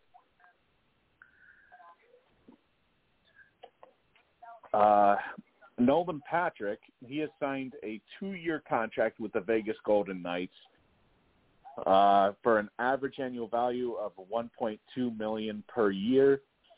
He was acquired originally as part of a 3-team trade with Philadelphia and Nashville in mid-July. He produced 4 goals and 9 points last season with the Flyers. However, he has not lived up to expectations ever since he was selected second overall in the 2017 NHL draft, but maybe perhaps a change of scenery and going over to Vegas may help with that problem. Let's see, Kevin Hayes, he underwent abdominal surgery a couple weeks ago. He's expected to miss, well, at this point, it's now 4 to 6 weeks, because previously it was 6 to 8 weeks, which means he will miss all of training camp as well as the first month of the season for the Philadelphia Flyers. He had 12 goals and 31 points in 55 games last year. So there is now a significant hole in the Flyers' top 6. But, however, this now also means it creates a big opportunity for some of their younger players heading into training camp.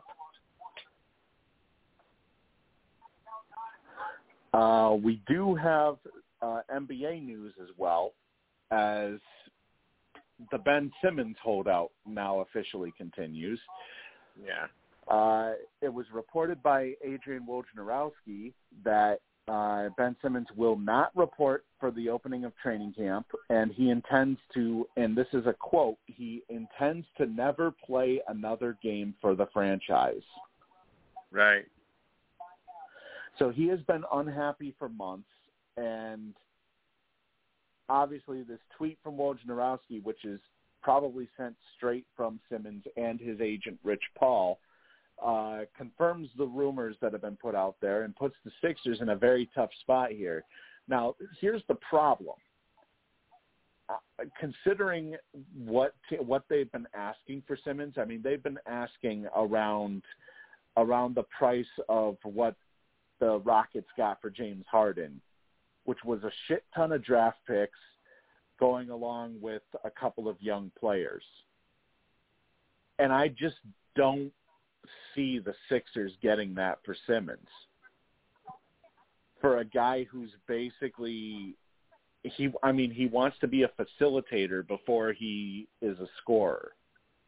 And he's been pretty much a big anchor for the 76ers offensive struggles in recent years. And that's why they weren't able to advance in the playoffs this year, was the fact that he was afraid to even make it to the free throw line. What are your thoughts, Lou? Do you think that any team would even be interested in trading for Simmons at this point? You know, could it just be that maybe he isn't being properly utilized in the Phillies lineup, No, or not Phillies, in the 76ers lineup? No, he's been unhappy since he's been there. He was all hype and everything. I never really thought he was a good player. I don't think any team is going to take a chance on him. I think he might be headed back to Australia. Well, that would be one hell of a downgrade. Say that Going from top dollar in the NBA to playing in Australia. Yeah, I don't see anybody taking him. At least not now. I could be wrong, but I don't see it. I mean, the only way that he's going to be traded to another team is if the price comes down significantly. Because I'm sorry, but with the price that was up there for James Harden, I mean, the Brooklyn Nets have gotten more out of James Harden for that price than they probably would get out of somebody like Ben Simmons. Because Harden can actually produce. Simmons, it's basically a wait-and-see approach, essentially. Mm-hmm.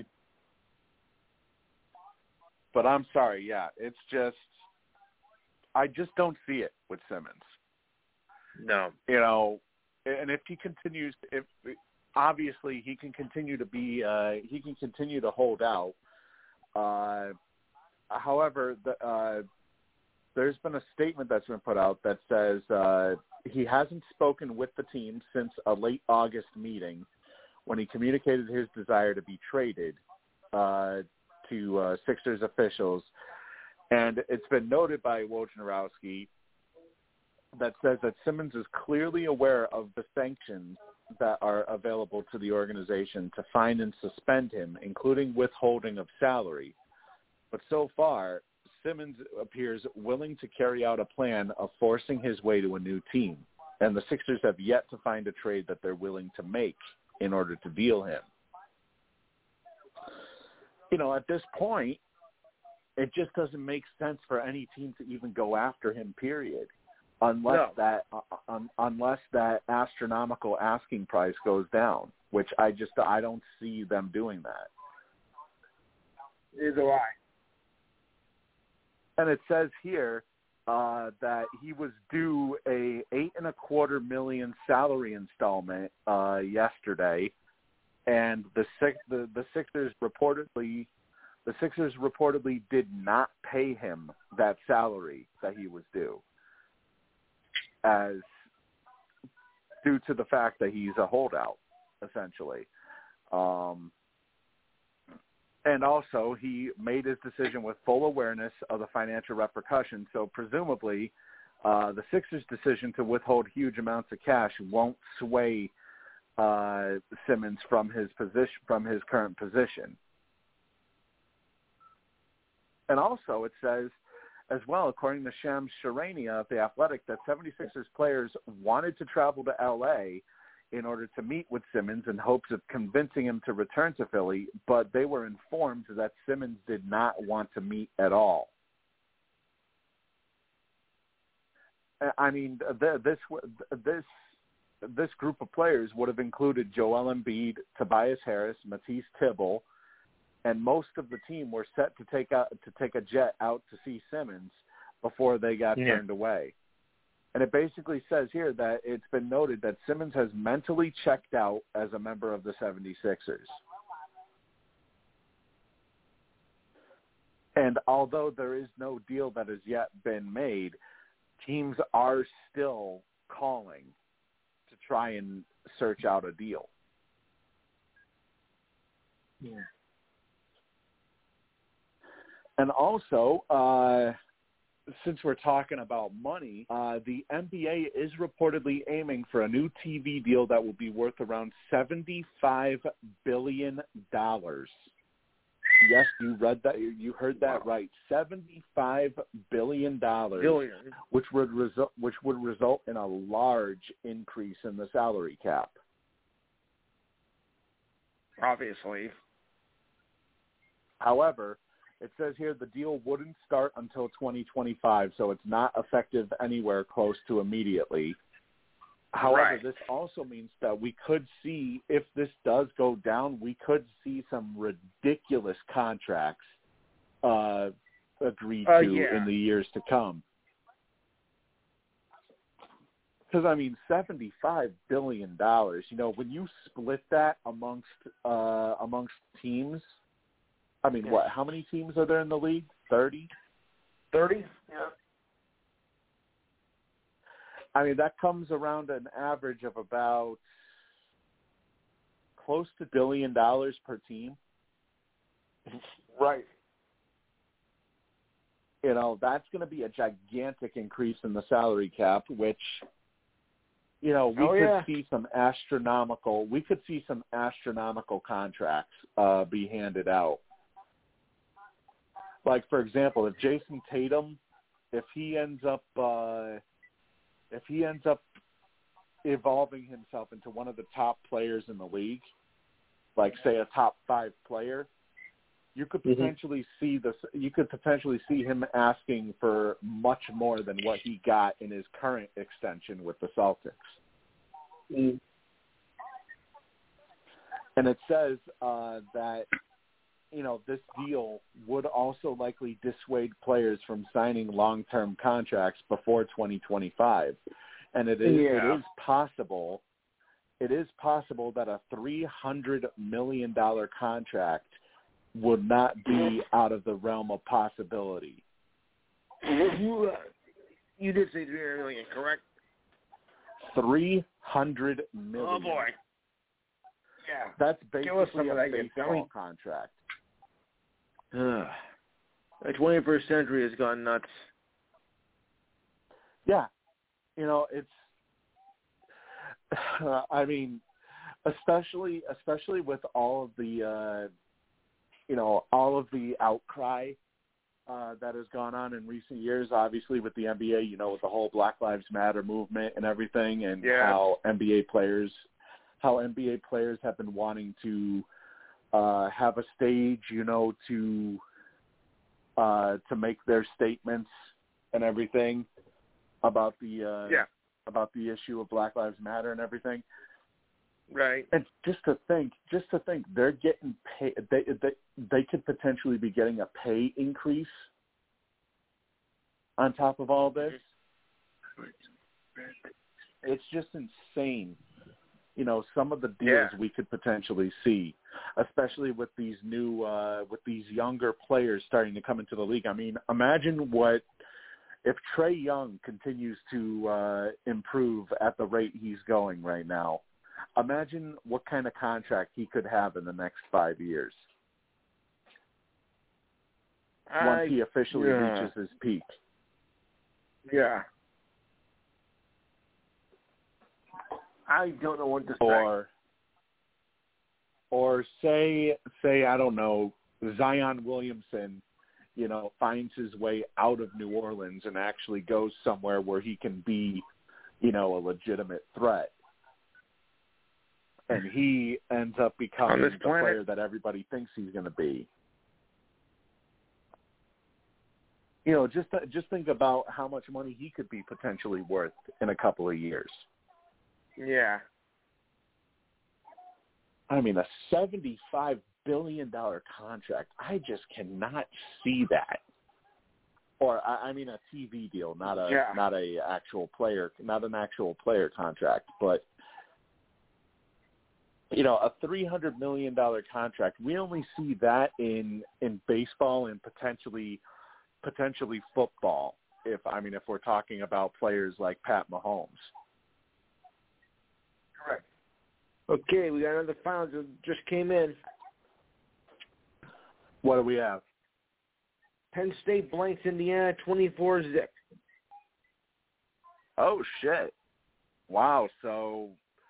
Penn State, obviously, they're currently at, what, number 4? Number 4. Probably going to go to number 3 in the polls tomorrow. Yeah, probably, with obviously with Oregon dropping today. Yeah, they're probably they're probably headed for the number 3 spot, because obviously 1 and 2 are all locked up. We do also have another final. Clemson hangs on 19-13 over Boston College. I'm kind of surprised, you know, with Clemson. This was the Trevor Lawrence Clemson Tigers. You would be expecting a lot bigger of a win. Yeah, sure. Than the 6-point win.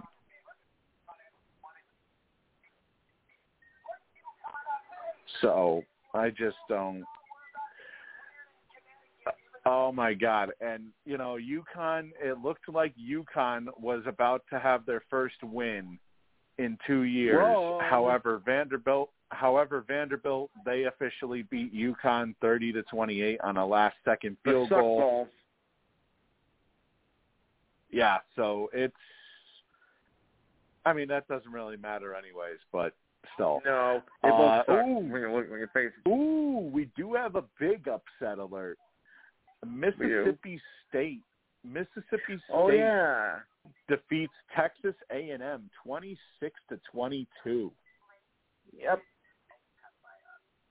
Texas A&M was ranked 15 before this loss.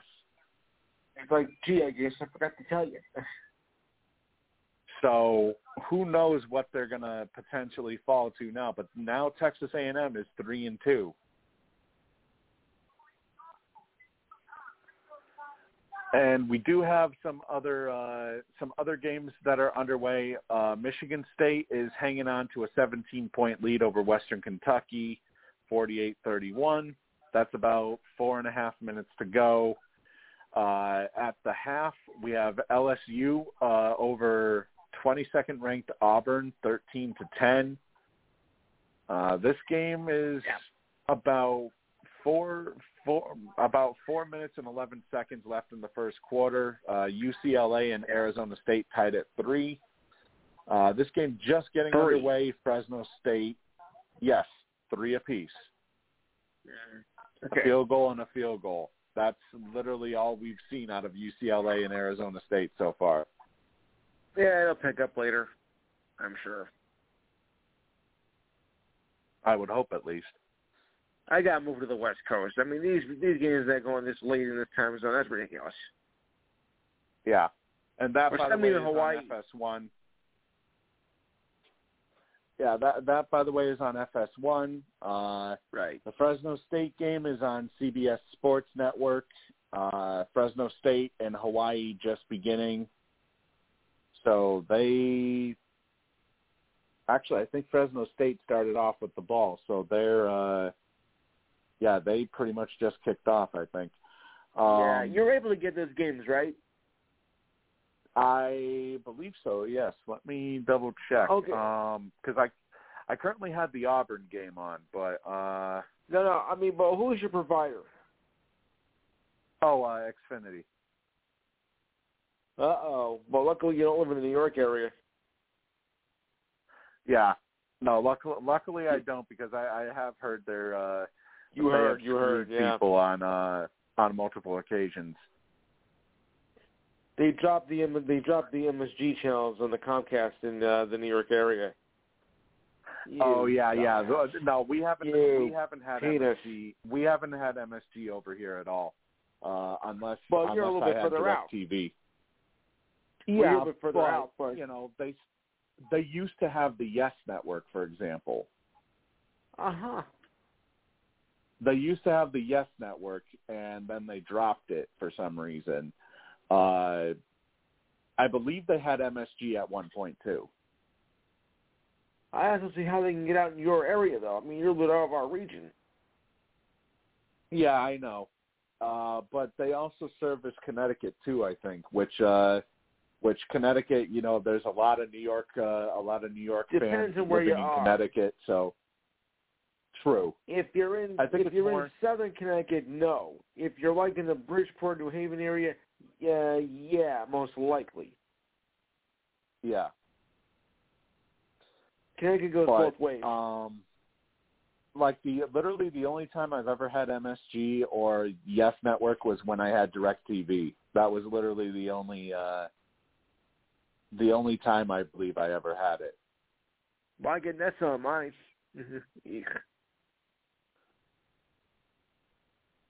Yeah, you probably have Nesson Plus as well. That usually goes along with it. No? No, because I'm not. No, I just have the national brand of Nesson on Verizon, but they do not do Verizon Plus. Oh, I mean, that's interesting. No, because it's out of our area. Oh, I see. Okay, so Yeah, they must only do Nesson Plus for the New England area. So the New England states, yeah, which makes sense, to be honest. Yeah, obviously. Because what would we want with that? I mean, we're not Bruins and Celtics fans anyway. Yeah. Yeah, obviously.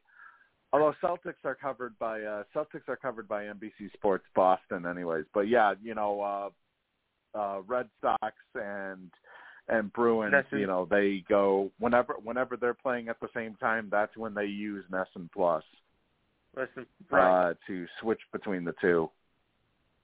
Right. And it looks like we are about to have a score potentially with UCLA. UCLA is currently at Arizona State's 4-yard line right now, from what it looks like. So that's better. After a huge 21-yard run by Zach Charbonnet. So there's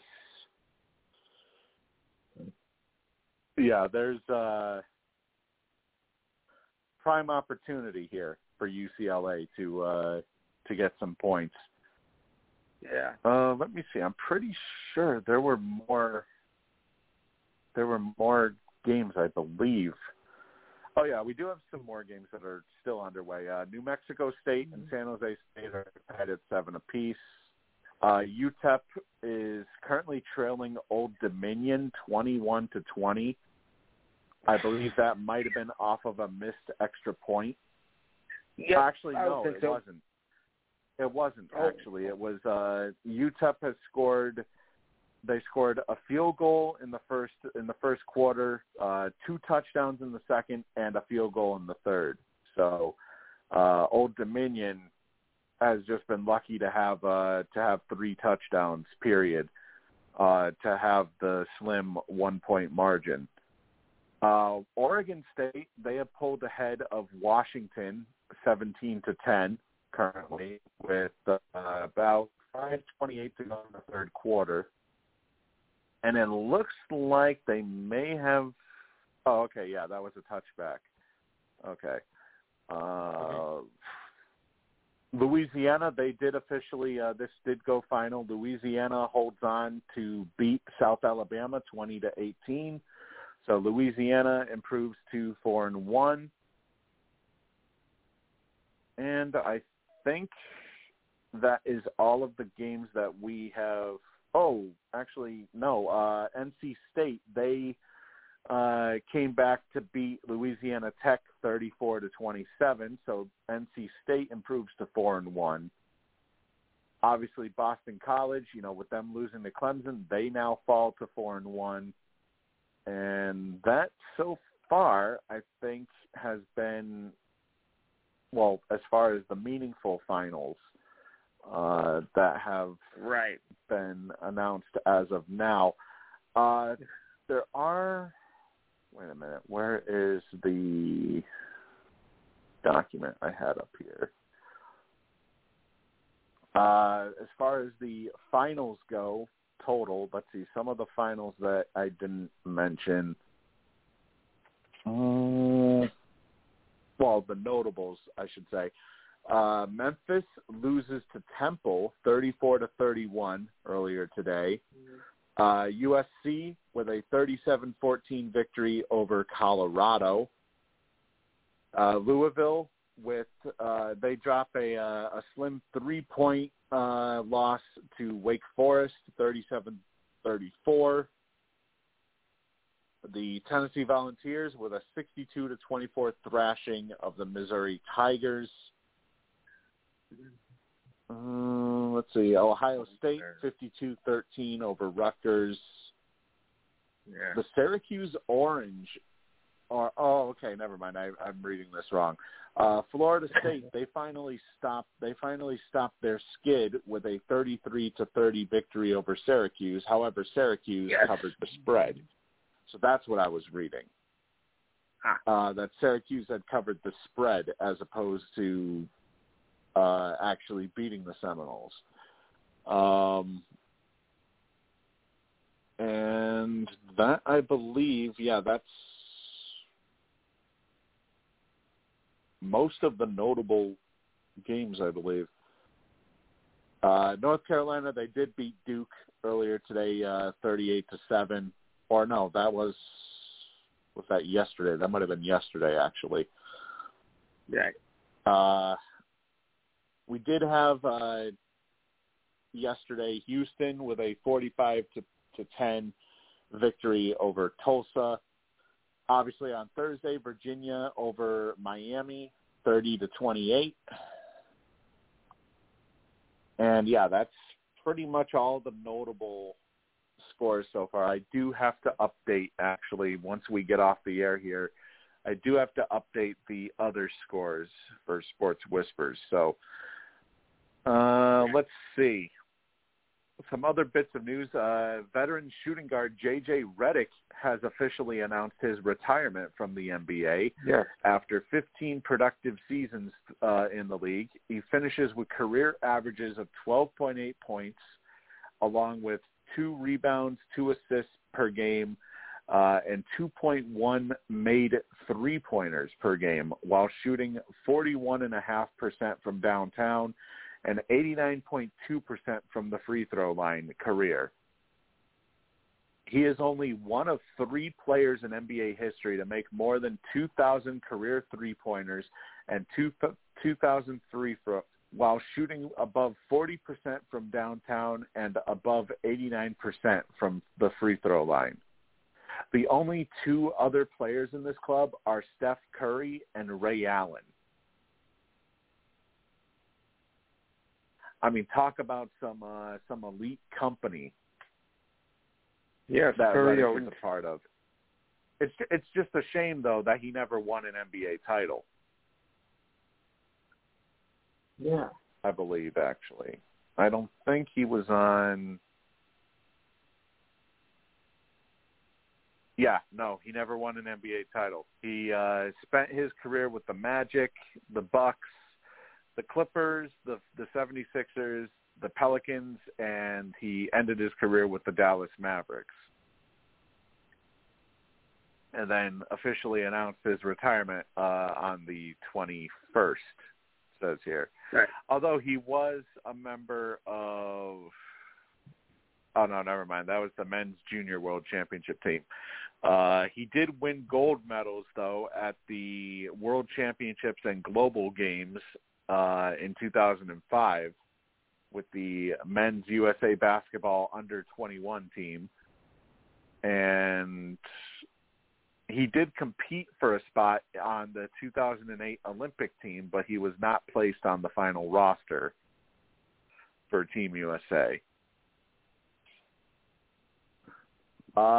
According to Warriors owner Bob Myers, he has floated around a potential return time frame of January for injured star Klay Thompson, who, of course, is dealing from surgeries to his knee as well as his Achilles. Where do you think Klay will be back? Reports. Well, it says here that they had said that there was a possible Christmas Day return, but it sounds like January. But it sounds like January is a much safer bet from what it says. Yeah. I was right. I was saying on my show. And Myers did say that Klay will be able to do a lot in training camp, but he will not be cleared for contact or 5-on-5 play.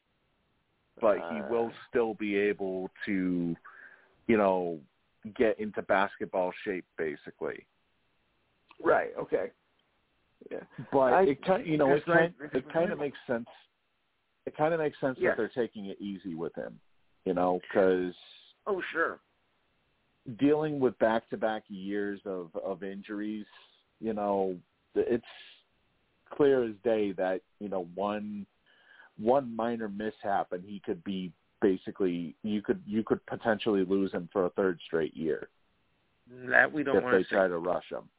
No, obviously not, because the Warriors are a much different team if Thompson is also healthy, along with Draymond Green and Steph Curry.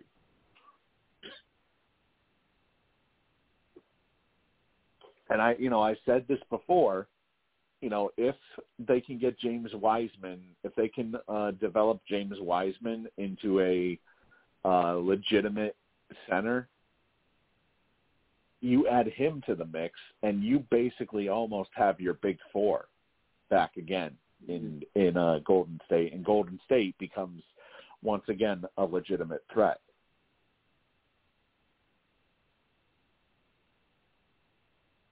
So when it comes to Klay Thompson, obviously, they're going to have Otto Porter Jr. and Jordan Poole relied on heavily in Thompson's absence until he's able to be actually cleared. But they say January, but honestly, I would not be surprised if he gets potentially cleared for Christmas Day, because that they're going to want ratings. The league is going to want ratings. So I have a feeling the league could potentially, since Golden State is playing on Christmas Day, I believe, this year, they could potentially push for Golden State to try and get him cleared early. Yeah. But I was saying that tonight earlier, when do they think that he would be back? And it looks like I was right. So far. Well, yeah, I would say, if anything, Christmas Day would probably be the earliest that you could potentially expect him back. Mm-hmm. Now, that's not to say, of course, that he will definitely be back on Christmas Day, but I would say, if there was any possibility for an early return, Christmas Day would probably be the first potential date that I would look at.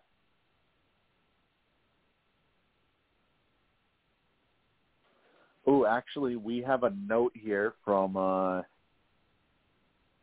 Tim. According to ESPN, Penn State is the first team to start a season 5-0 after starting the previous season at 0-5 since Tennessee did it in 1989, excluding vacated losses. I think I remember that. So that's kind of impressive to be to basically turn your team around from having such a horrible, starting off the previous year on such a horrible note, and then all of a sudden you're starting off this year undefeated, but basically in reverse. Instead of 0-5, you're 5-0. Yeah, last year was a trash year. Yeah.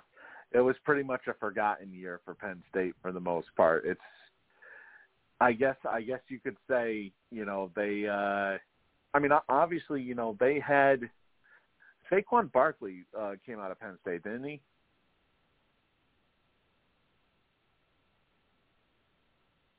I'm pretty sure. Let me double check, actually. Saquon Barkley. You're pretty sure that Tracy Morgan commercial? Yeah, he came out of Penn State. Saquon Barkley did. So, I remember Penn State being huge when Barkley was around, but they seem to have struggled in recent years. Actually, let me take a look. Let me see if they have. Let me see if they have the more recent years here. Well, actually, you know what? They haven't been that bad since James Franklin took over. Currently in his 8th season, they've been 63-28 since he took over in 2014. So let's see. Let me take a look. 2019, they finished the 2019 season 11-2. They finished 4-5 last year. 2018, they finished 9-4. So, they haven't been that bad. They just had a down year last year, if anything. So, it's not really that surprising to see them come back and start off so hot this year, especially considering that last year they had finished the season by winning their last 4 games. So they already had that. They already had that momentum to begin with. Let's see. Also in the NBA, Rui Hachimura is out indefinitely with an excused absence from the Washington Wizards organization due to personal reasons. It does not say about the nature of his absence. It doesn't say, how long he might be away, but he has been excused due to personal reasons. I wonder if it has to do with the COVID vaccine, because I know Bradley Beal is one of those players that has been against the COVID vaccine. So maybe Hachimura might be one of those that share those same thoughts. And actually, it says here that NBA players who don't get vaccinated will not be paid for games that they miss because of COVID-19 protocols. Yeah. Well, in New York and San Francisco, that's where the protocols are the most stricter. But the Knicks are fully vaccinated with their staff and players, but Brooklyn and San Francisco are not. The thing is that Brooklyn, they only require you to take one shot, while San Francisco, you need both. Which makes sense. San Francisco, obviously being in California, they've been one of the more strict, COVID-19 states when it comes to protocols and everything. I mean, hell, not to dive into politics here, but that's partially why Gavin Newsom won re-election. My condolences to the state of California. Is because of how he's handled the COVID pandemic so far. So it's not really that shocking, that no, that they're one of the top when it comes to restrictions due to COVID. But it says here, according to the Executive Vice President of Communications, Mike Bass, for the NBA, any player who elects not to comply with local vaccination mandates will not be paid for games that he misses. So what do you do now? Well, there's just going to be certain players will have their own beliefs. I mean, Bradley Beal, he refuses to get vaccinated. So, it's just their decision. Yeah, was it worth jeopardizing your career? No, I don't think it is, but, who knows? We could end up seeing some players that will just possibly sit out of seasons, potentially, because of the fact that they don't want to get a COVID shot. And actually, the NBA has denied Andrew Wiggins' request for a religious exemption from COVID-19 vaccination requirements. It was pretty blunt that the press release that they sent out that said he will not be able to play in Warriors home games until he fulfills the city's vaccination requirements. And this basically buttresses a previous report from the San Francisco Chronicle that explained that the city's rules would have prevented Wiggins from playing even if he did obtain the league's exemption. And now, with the NBA's refusal, his status for road games could become even murkier. And it says here he has to be fully vaccinated by October 7th in order to play in the Warriors' home opener. Now, I don't know if there's been an update since, but I would assume that considering the time frame, it's probably not going to happen. So he will be unavailable more than likely for the home opener. Oh, wait, it says, wait, hang on. It says they need one shot? New York, you do. San Francisco, you need two. Oh, okay. San Francisco, you need two. Okay, yeah. So, no, there's no way. There's no way that he'll be able to play for the home opener. Oh, hell no. Michael Porter Jr., he has reportedly agreed to a 5-year max extension with the Denver Nuggets. His contract could be worth up to $207 million if he makes one of the 3 All-NBA teams this season. Yeah. But the floor of his extension is $172 million. So regardless, he's getting paid massive amounts of dollars under this deal.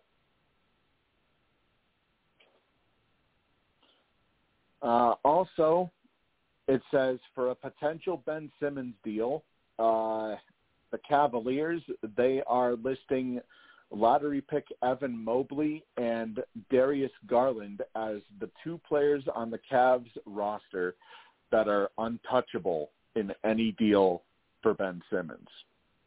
Mm-hmm. So this basically leaves Colin Sexton, Isaac Okoro, and future first-rounders as the best ammunition that the Cavs can use to potentially land Simmons.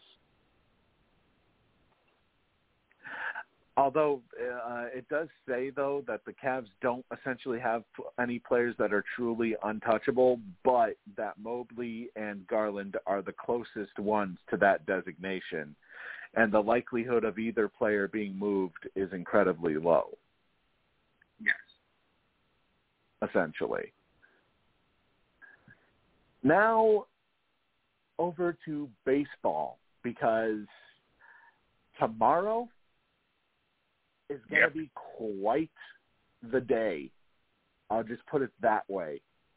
Because we have potentially, well, I shouldn't say potentially, we do have a 3, or actually no, I should say potentially. We could potentially have a 3-way tie for the wild card in the American League tomorrow, depending on what happens. If Boston and New York both lose, but Toronto wins, we'll have a 3-way tie officially. But Boston, considering they're going to be playing against a rookie, I don't know why Washington is starting. Get this, Washington is starting a player who literally his last start was his first official start in AAA. And his AA stats weren't that better at all. His AA stats kind of made me surprised that he would even be called up to begin with. So, safe to say that Boston may actually have home run derby tomorrow against the Nationals, potentially. Okay. So Boston will probably lock themselves in. The Yankees have to hope that either Tampa Bay will show some mercy, or that Baltimore will decide to play the actual the real life spoiler and beat Toronto somehow tomorrow. I wasn't expecting this. I was going to think at least the Yankees would take at least one game. I thought there'd be no way at home they would lose to Tampa. So again, Tampa has been beating us. I thought, after sweeping Boston last week, they would put us in the driver's seat. And now, and Toronto, well, and of course, being the Birds. Well, you were in the driver's seat. You were in the driver's seat, though. The hell happened? 12-2 happened. Yeah, I know. I was hoping there was a typo. I mean, I'm surprised. I'm surprised that New York. Well, first off, I'm surprised that Tampa Bay. They would basically have their foot on the gas pedal like they are here. But I guess they're trying to stay focused. They're trying to stay in shape for a potential matchup against the New York Yankees, potentially in the playoffs, or against the Boston Red Sox. So, or even against the Toronto Blue Jays. So they're trying to keep all their players in top shape and having them play to win each game, basically. All the Yankees got to do is win, and they're in. No question. Yeah, that's all Boston and New York have to do. You win, and you're in. Seattle, let me see. Seattle, they are 1.5 games out. Let me see what their current They're currently leading 3-1 against LA. So assuming they beat LA, they will also still be in the running. So it's possible we could potentially have a 4-way tie. Okay, so you're going to have, I guess, 2 one-game playoff games tomorrow, Monday, rather? I would assume. Yes. That might be how they do things. But if Boston and Toronto win and the Yankees lose, they're out. Yeah, the Yankees, well, I don't know, though, because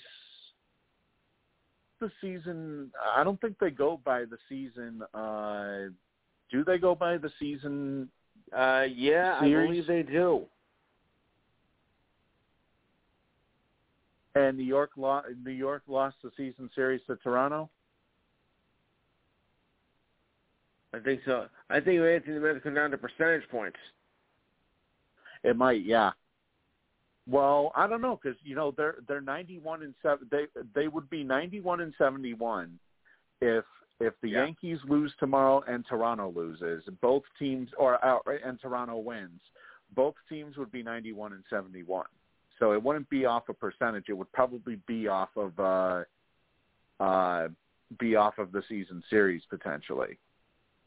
Then obviously, if the season series was tied, then they would go to, I think, the run differential, which in that case, Toronto has New York beat by a mile. Yeah. Now, Seattle, on the other hand, they lost last night to L.A., so it's entirely possible. L.A. has three more innings, so it's possible. A 2-run deficit, L.A. could potentially come back. We could see Seattle get eliminated tonight, possibly. Right. But Boston, it says they've at the most, or at the least, Boston has clinched a tie, essentially, for the wild card. Yuck. So, at the worst, they would have to play. Just to get the chance to play a wild card game. So we would see game 163 basically if Boston ends up losing tomorrow. However, if Boston wins, then they clinch the number 1 spot, and they would host the wild card game in Fenway. But the American League division leaders, Tampa Bay obviously represents the East, Houston represents the West officially, and Chicago represents the Central. All other teams except Boston, New York, Toronto, and Seattle have been eliminated. In the National League, you got San Francisco, Milwaukee, and Atlanta as your division winners, with L.A. and St. Louis occupying the wild card spots, and all other teams have been eliminated officially. Who would have thought the Mets would be eliminated when they had such a hot start? Yeah, but the season changes quickly, so it's kind of amazing too, considering the talent that the Mets have, and they just can't. For some reason, they can't put things together, and especially with the golden opportunity they had. With the golden opportunity they had with Atlanta, Atlanta losing their star center fielder for a majority of the season. But then again, like I've said previously, nobody expected that Atlanta would thrive instead of suffer from losing their star center fielder. When Acuna went down, I'm like, okay, that's it. Their season's done. Think again. Yeah. Instead, they clinched the NL East, and they're officially headed to the playoffs. Now, with LA versus with LA versus St. Louis, I'm pretty much going to say that LA is going to advance, period, regardless. So, I mean, they lead St. Louis by 14.5 games in the wild card. So, you know, and the run differential is 257 to 35. It's not going to be – you could almost crown LA as the official wild card representatives for the National League. American League, it'll get interesting because depending on when the wild card game is, I don't think they will have if it's Boston and New York, I don't think New York will have to face Chris Sale because Sale is supposed to pitch tomorrow's game, which basically will put him out of the running for the wild card game. They may face Tanner Houck possibly though, because Tanner Houck, even though he pitched, you know what? That's another thing.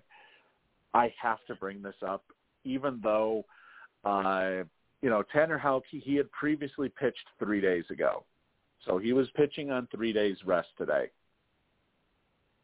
He had been through 5 innings, 53 pitches, pitching a perfect game.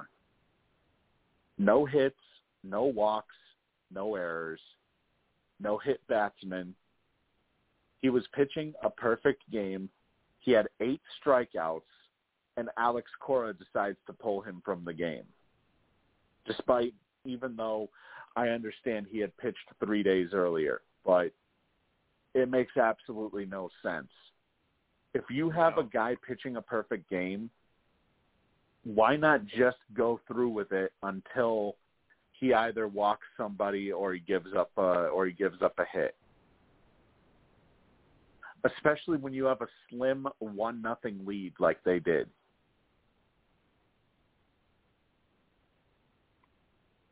I mean, at this point, I'm kind of wondering, is Alex Cora ever going to let him pitch more than 5 innings? That I don't know. Because it's been like this pretty much the entire year, where every single time it would be a very promising start for the young guy. You know, instead it would basically be like, okay, we're gonna take you out after say 4 2/3 innings or after 4 innings, and we're gonna put somebody else to completely fuck up the game and make us lose. And I mean, he has a 3 ERA, which is like one of the lowest ERAs among all of Red Sox starters this year. And yet, out of all the games he's played, he's only won 1 game, mainly because of the fact that they just won't let him, won't let him play, period. They won't let him go further.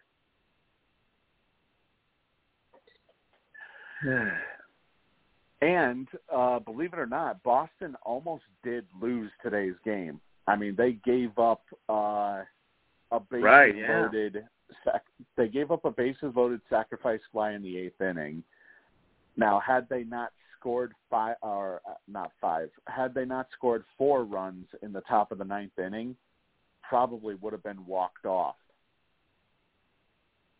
by Washington in the bottom half when they gave up the 2-run shot. So Boston's extremely lucky that they were able to have scored 4 runs off of Rainey in relief today. But some scores from around the league. Currently in the top of the 7th, the Mariners hold on to a 3-1 lead over the LA Angels. In the bottom of the 8th in LA, the Dodgers with an 8-1 lead over the Milwaukee Brewers. Finals from earlier today, Tampa Bay over New York 12-2. Toronto over Baltimore 10-1. Red Sox barely over the Nationals 5-3. The Padres beat the Giants 3-2 in 10 innings. Marlins over the Phillies 3-1. The Pirates over the Reds 8-6. Texas over the Indians 7-2. The Astros over the Athletics 10-4. Twins blank the Royals 4-0. The White Sox edge out the Tigers 5-4. The Cubs 6-5 over the Cardinals. The Braves over the Mets 6-5 as well, and the Diamondbacks over the Rockies 11-2. So I mean, regardless, you know, tomorrow's matchup, really the one matchup I think that a lot of people are going to be, or the three matchups I should say, that everybody's going to be watching are Boston and Washington, Yankees and Rays, and Blue Jays and Orioles. And depending on if Seattle wins tonight, maybe they'll also be looking at Seattle and LA, because pretty much that's the only race that is yet to be settled is the American League wild card. But as far as potential starters, the Red Sox have Chris Sale going up against the 22nd best prospect in the Washington Nationals organization, Joan Adon, who literally just made his first AAA start a couple of days ago. Tampa Bay, they have Michael Wacha going out to the mound against Jameson Taillon of the New York Yankees. So that might be good news for New York, considering between the two pitchers, Taillon's probably the better pitcher. And for Toronto, they got Hyunjin Ryu going up against Bruce Zimmerman for the Orioles. Yes. And for the Mariners, they have Tyler Anderson matching up against Reed Detmers. So those are pretty much, you know, the big game matchups to pay attention to tomorrow, considering, I mean, let's face it, everybody else, you know, they may just rest some of their players for those who already have their positions locked in. And obviously, you know, there may be just some that decide they want to play spoiler. So, you know, who knows? It's possible. Yeah, well, it comes down to tomorrow. How about that? Some college updates at the end of three quarters. LSU with a 9-point lead over Auburn, 19-10. UCLA and Arizona State are tied in the second quarter with about 8.5 minutes to go, 17 apiece. Hawaii currently holds a 3-point lead over Fresno State, 10-7. Where is that other game I was just looking at? Michigan State, that has gone final. Michigan State 48-31 victory over Western Kentucky. So they improved to 5-0. And Oklahoma State did officially topple Baylor 24-14. And I think that might – wait, let me check the FBS. Washington, they have come back to take the lead over Oregon State 24-17. That is with about 10 minutes to go in the game. And, yeah, that's pretty much it for college right now. There's still I mean, there's a couple of other games, but the other games aren't really ones to watch for. San Jose State and New Mexico State, it's 24-14 at the half for San Jose State. Right. There. But let's see, some NHL scores around the league here. Granted, it's preseason. The Seattle Kraken, you know, so far they've had a pretty successful preseason. However, they they're currently trailing 3-1 to the Calgary Flames. This has gone final. The New Jersey Devils, they stay perfect in the preseason with a 2-1 victory over the New York Islanders in overtime. The Arizona Coyotes with a 4-3 victory over the Anaheim Ducks. The Edmonton Oilers 4-3 over the Winnipeg Jets. The Philadelphia Flyers with a 3-1 victory over the Washington Capitals. Capitals haven't even won a preseason game yet so far. The Senators drop a 2-1 decision to the Montreal Canadiens. The Red Wings with a 5-1 win over the Columbus Blue Jackets.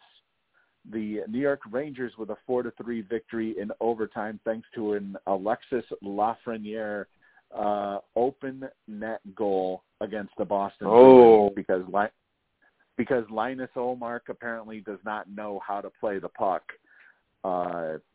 especially when he literally has it in front of the net. The Nashville Predators with a, I mean, yeah, granted it is preseason, but I mean, he made a pretty stupid decision. You know, he held his stick on the puck for God knows how long, and he couldn't decide who to pass it to. Right. Then when he finally decides to pass it, a charging Alexis Lafreniere steals the puck before it even gets to Ullmark's target. And, I mean, it was pretty much as wide of an open net as could be, essentially. And Lafreniere just buried it. The Nashville Predators, they beat the Tampa Bay Lightning 6-1, and the Chicago Blackhawks, they beat the St. Louis Blues by a score of 5-1. So that is how the NHL stacks up. Let's see. Did we have any games in Major League Soccer? Yes, we did. Maybe? Yes, we did, actually. Currently, in the 82nd minute, Vancouver holds a 3-0 lead over San Jose, so that will become final at some point. The New York Red Bulls with a 1-0 victory over Cincinnati FC. Orlando City with a 2-1 victory over DC United. Dallas and Minnesota played to a tie, a scoreless tie, actually. Montreal with a 2-1 victory over Atlanta. And I think this was Austin, Texas. Yeah, Austin FC with a 2-1 victory over Real Salt Lake. Now, wait a minute. When is... Okay, so there are games tomorrow for soccer. They got NYC FC against Nashville. You got Philly against Columbus. Houston against Sporting Kansas City. Toronto against Chicago. Portland against Miami. LA against LAFC, and Seattle against Colorado. So, yeah, wow. The New England Revolution must not play for quite some time. Yeah. Because I do not see... Yeah, I don't see them listed. Huh. Wait a minute. Let me check. So they do have games. They do have games tomorrow. Then the next October 9th, October 10th. Okay, it says their next game for New England Revolution is on the 16th.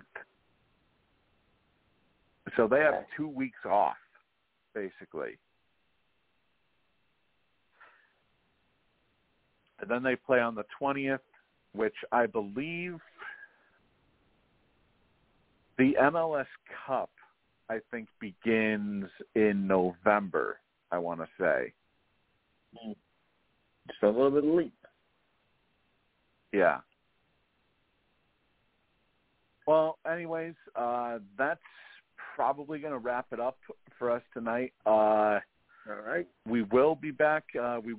Next week for another edition of the Sports Whispers Weekly Podcast, brought to you by Missyae and the Missyae Podcast, and also by the Whispers groups that you can join by going to Facebook and searching for either Survivor, Big Brother, or Sports Whispers, and you can basically chat with any Survivor, Big Brother, or sports fans, as well as get access to all of our other podcasts that we have done by going to blogtalkradio.com/Missyae, or by subscribing on iTunes or Amazon Music by searching Missyae, and you'll get access to all the shows that we have done, as well as any that will be coming up. But anyways, Lou, thank you for joining me tonight. Everybody have a good rest of your weekend, and we will see you guys next Saturday night.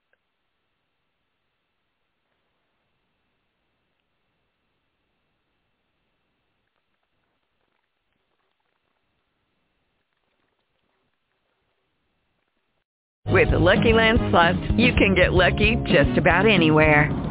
This is your captain speaking. We've got clear runway and the weather's fine, but we're just going to circle up here a while and get lucky. No, nothing like that. It's just these cash prizes add up quick. So I suggest you sit back, keep your tray table upright, and start getting lucky.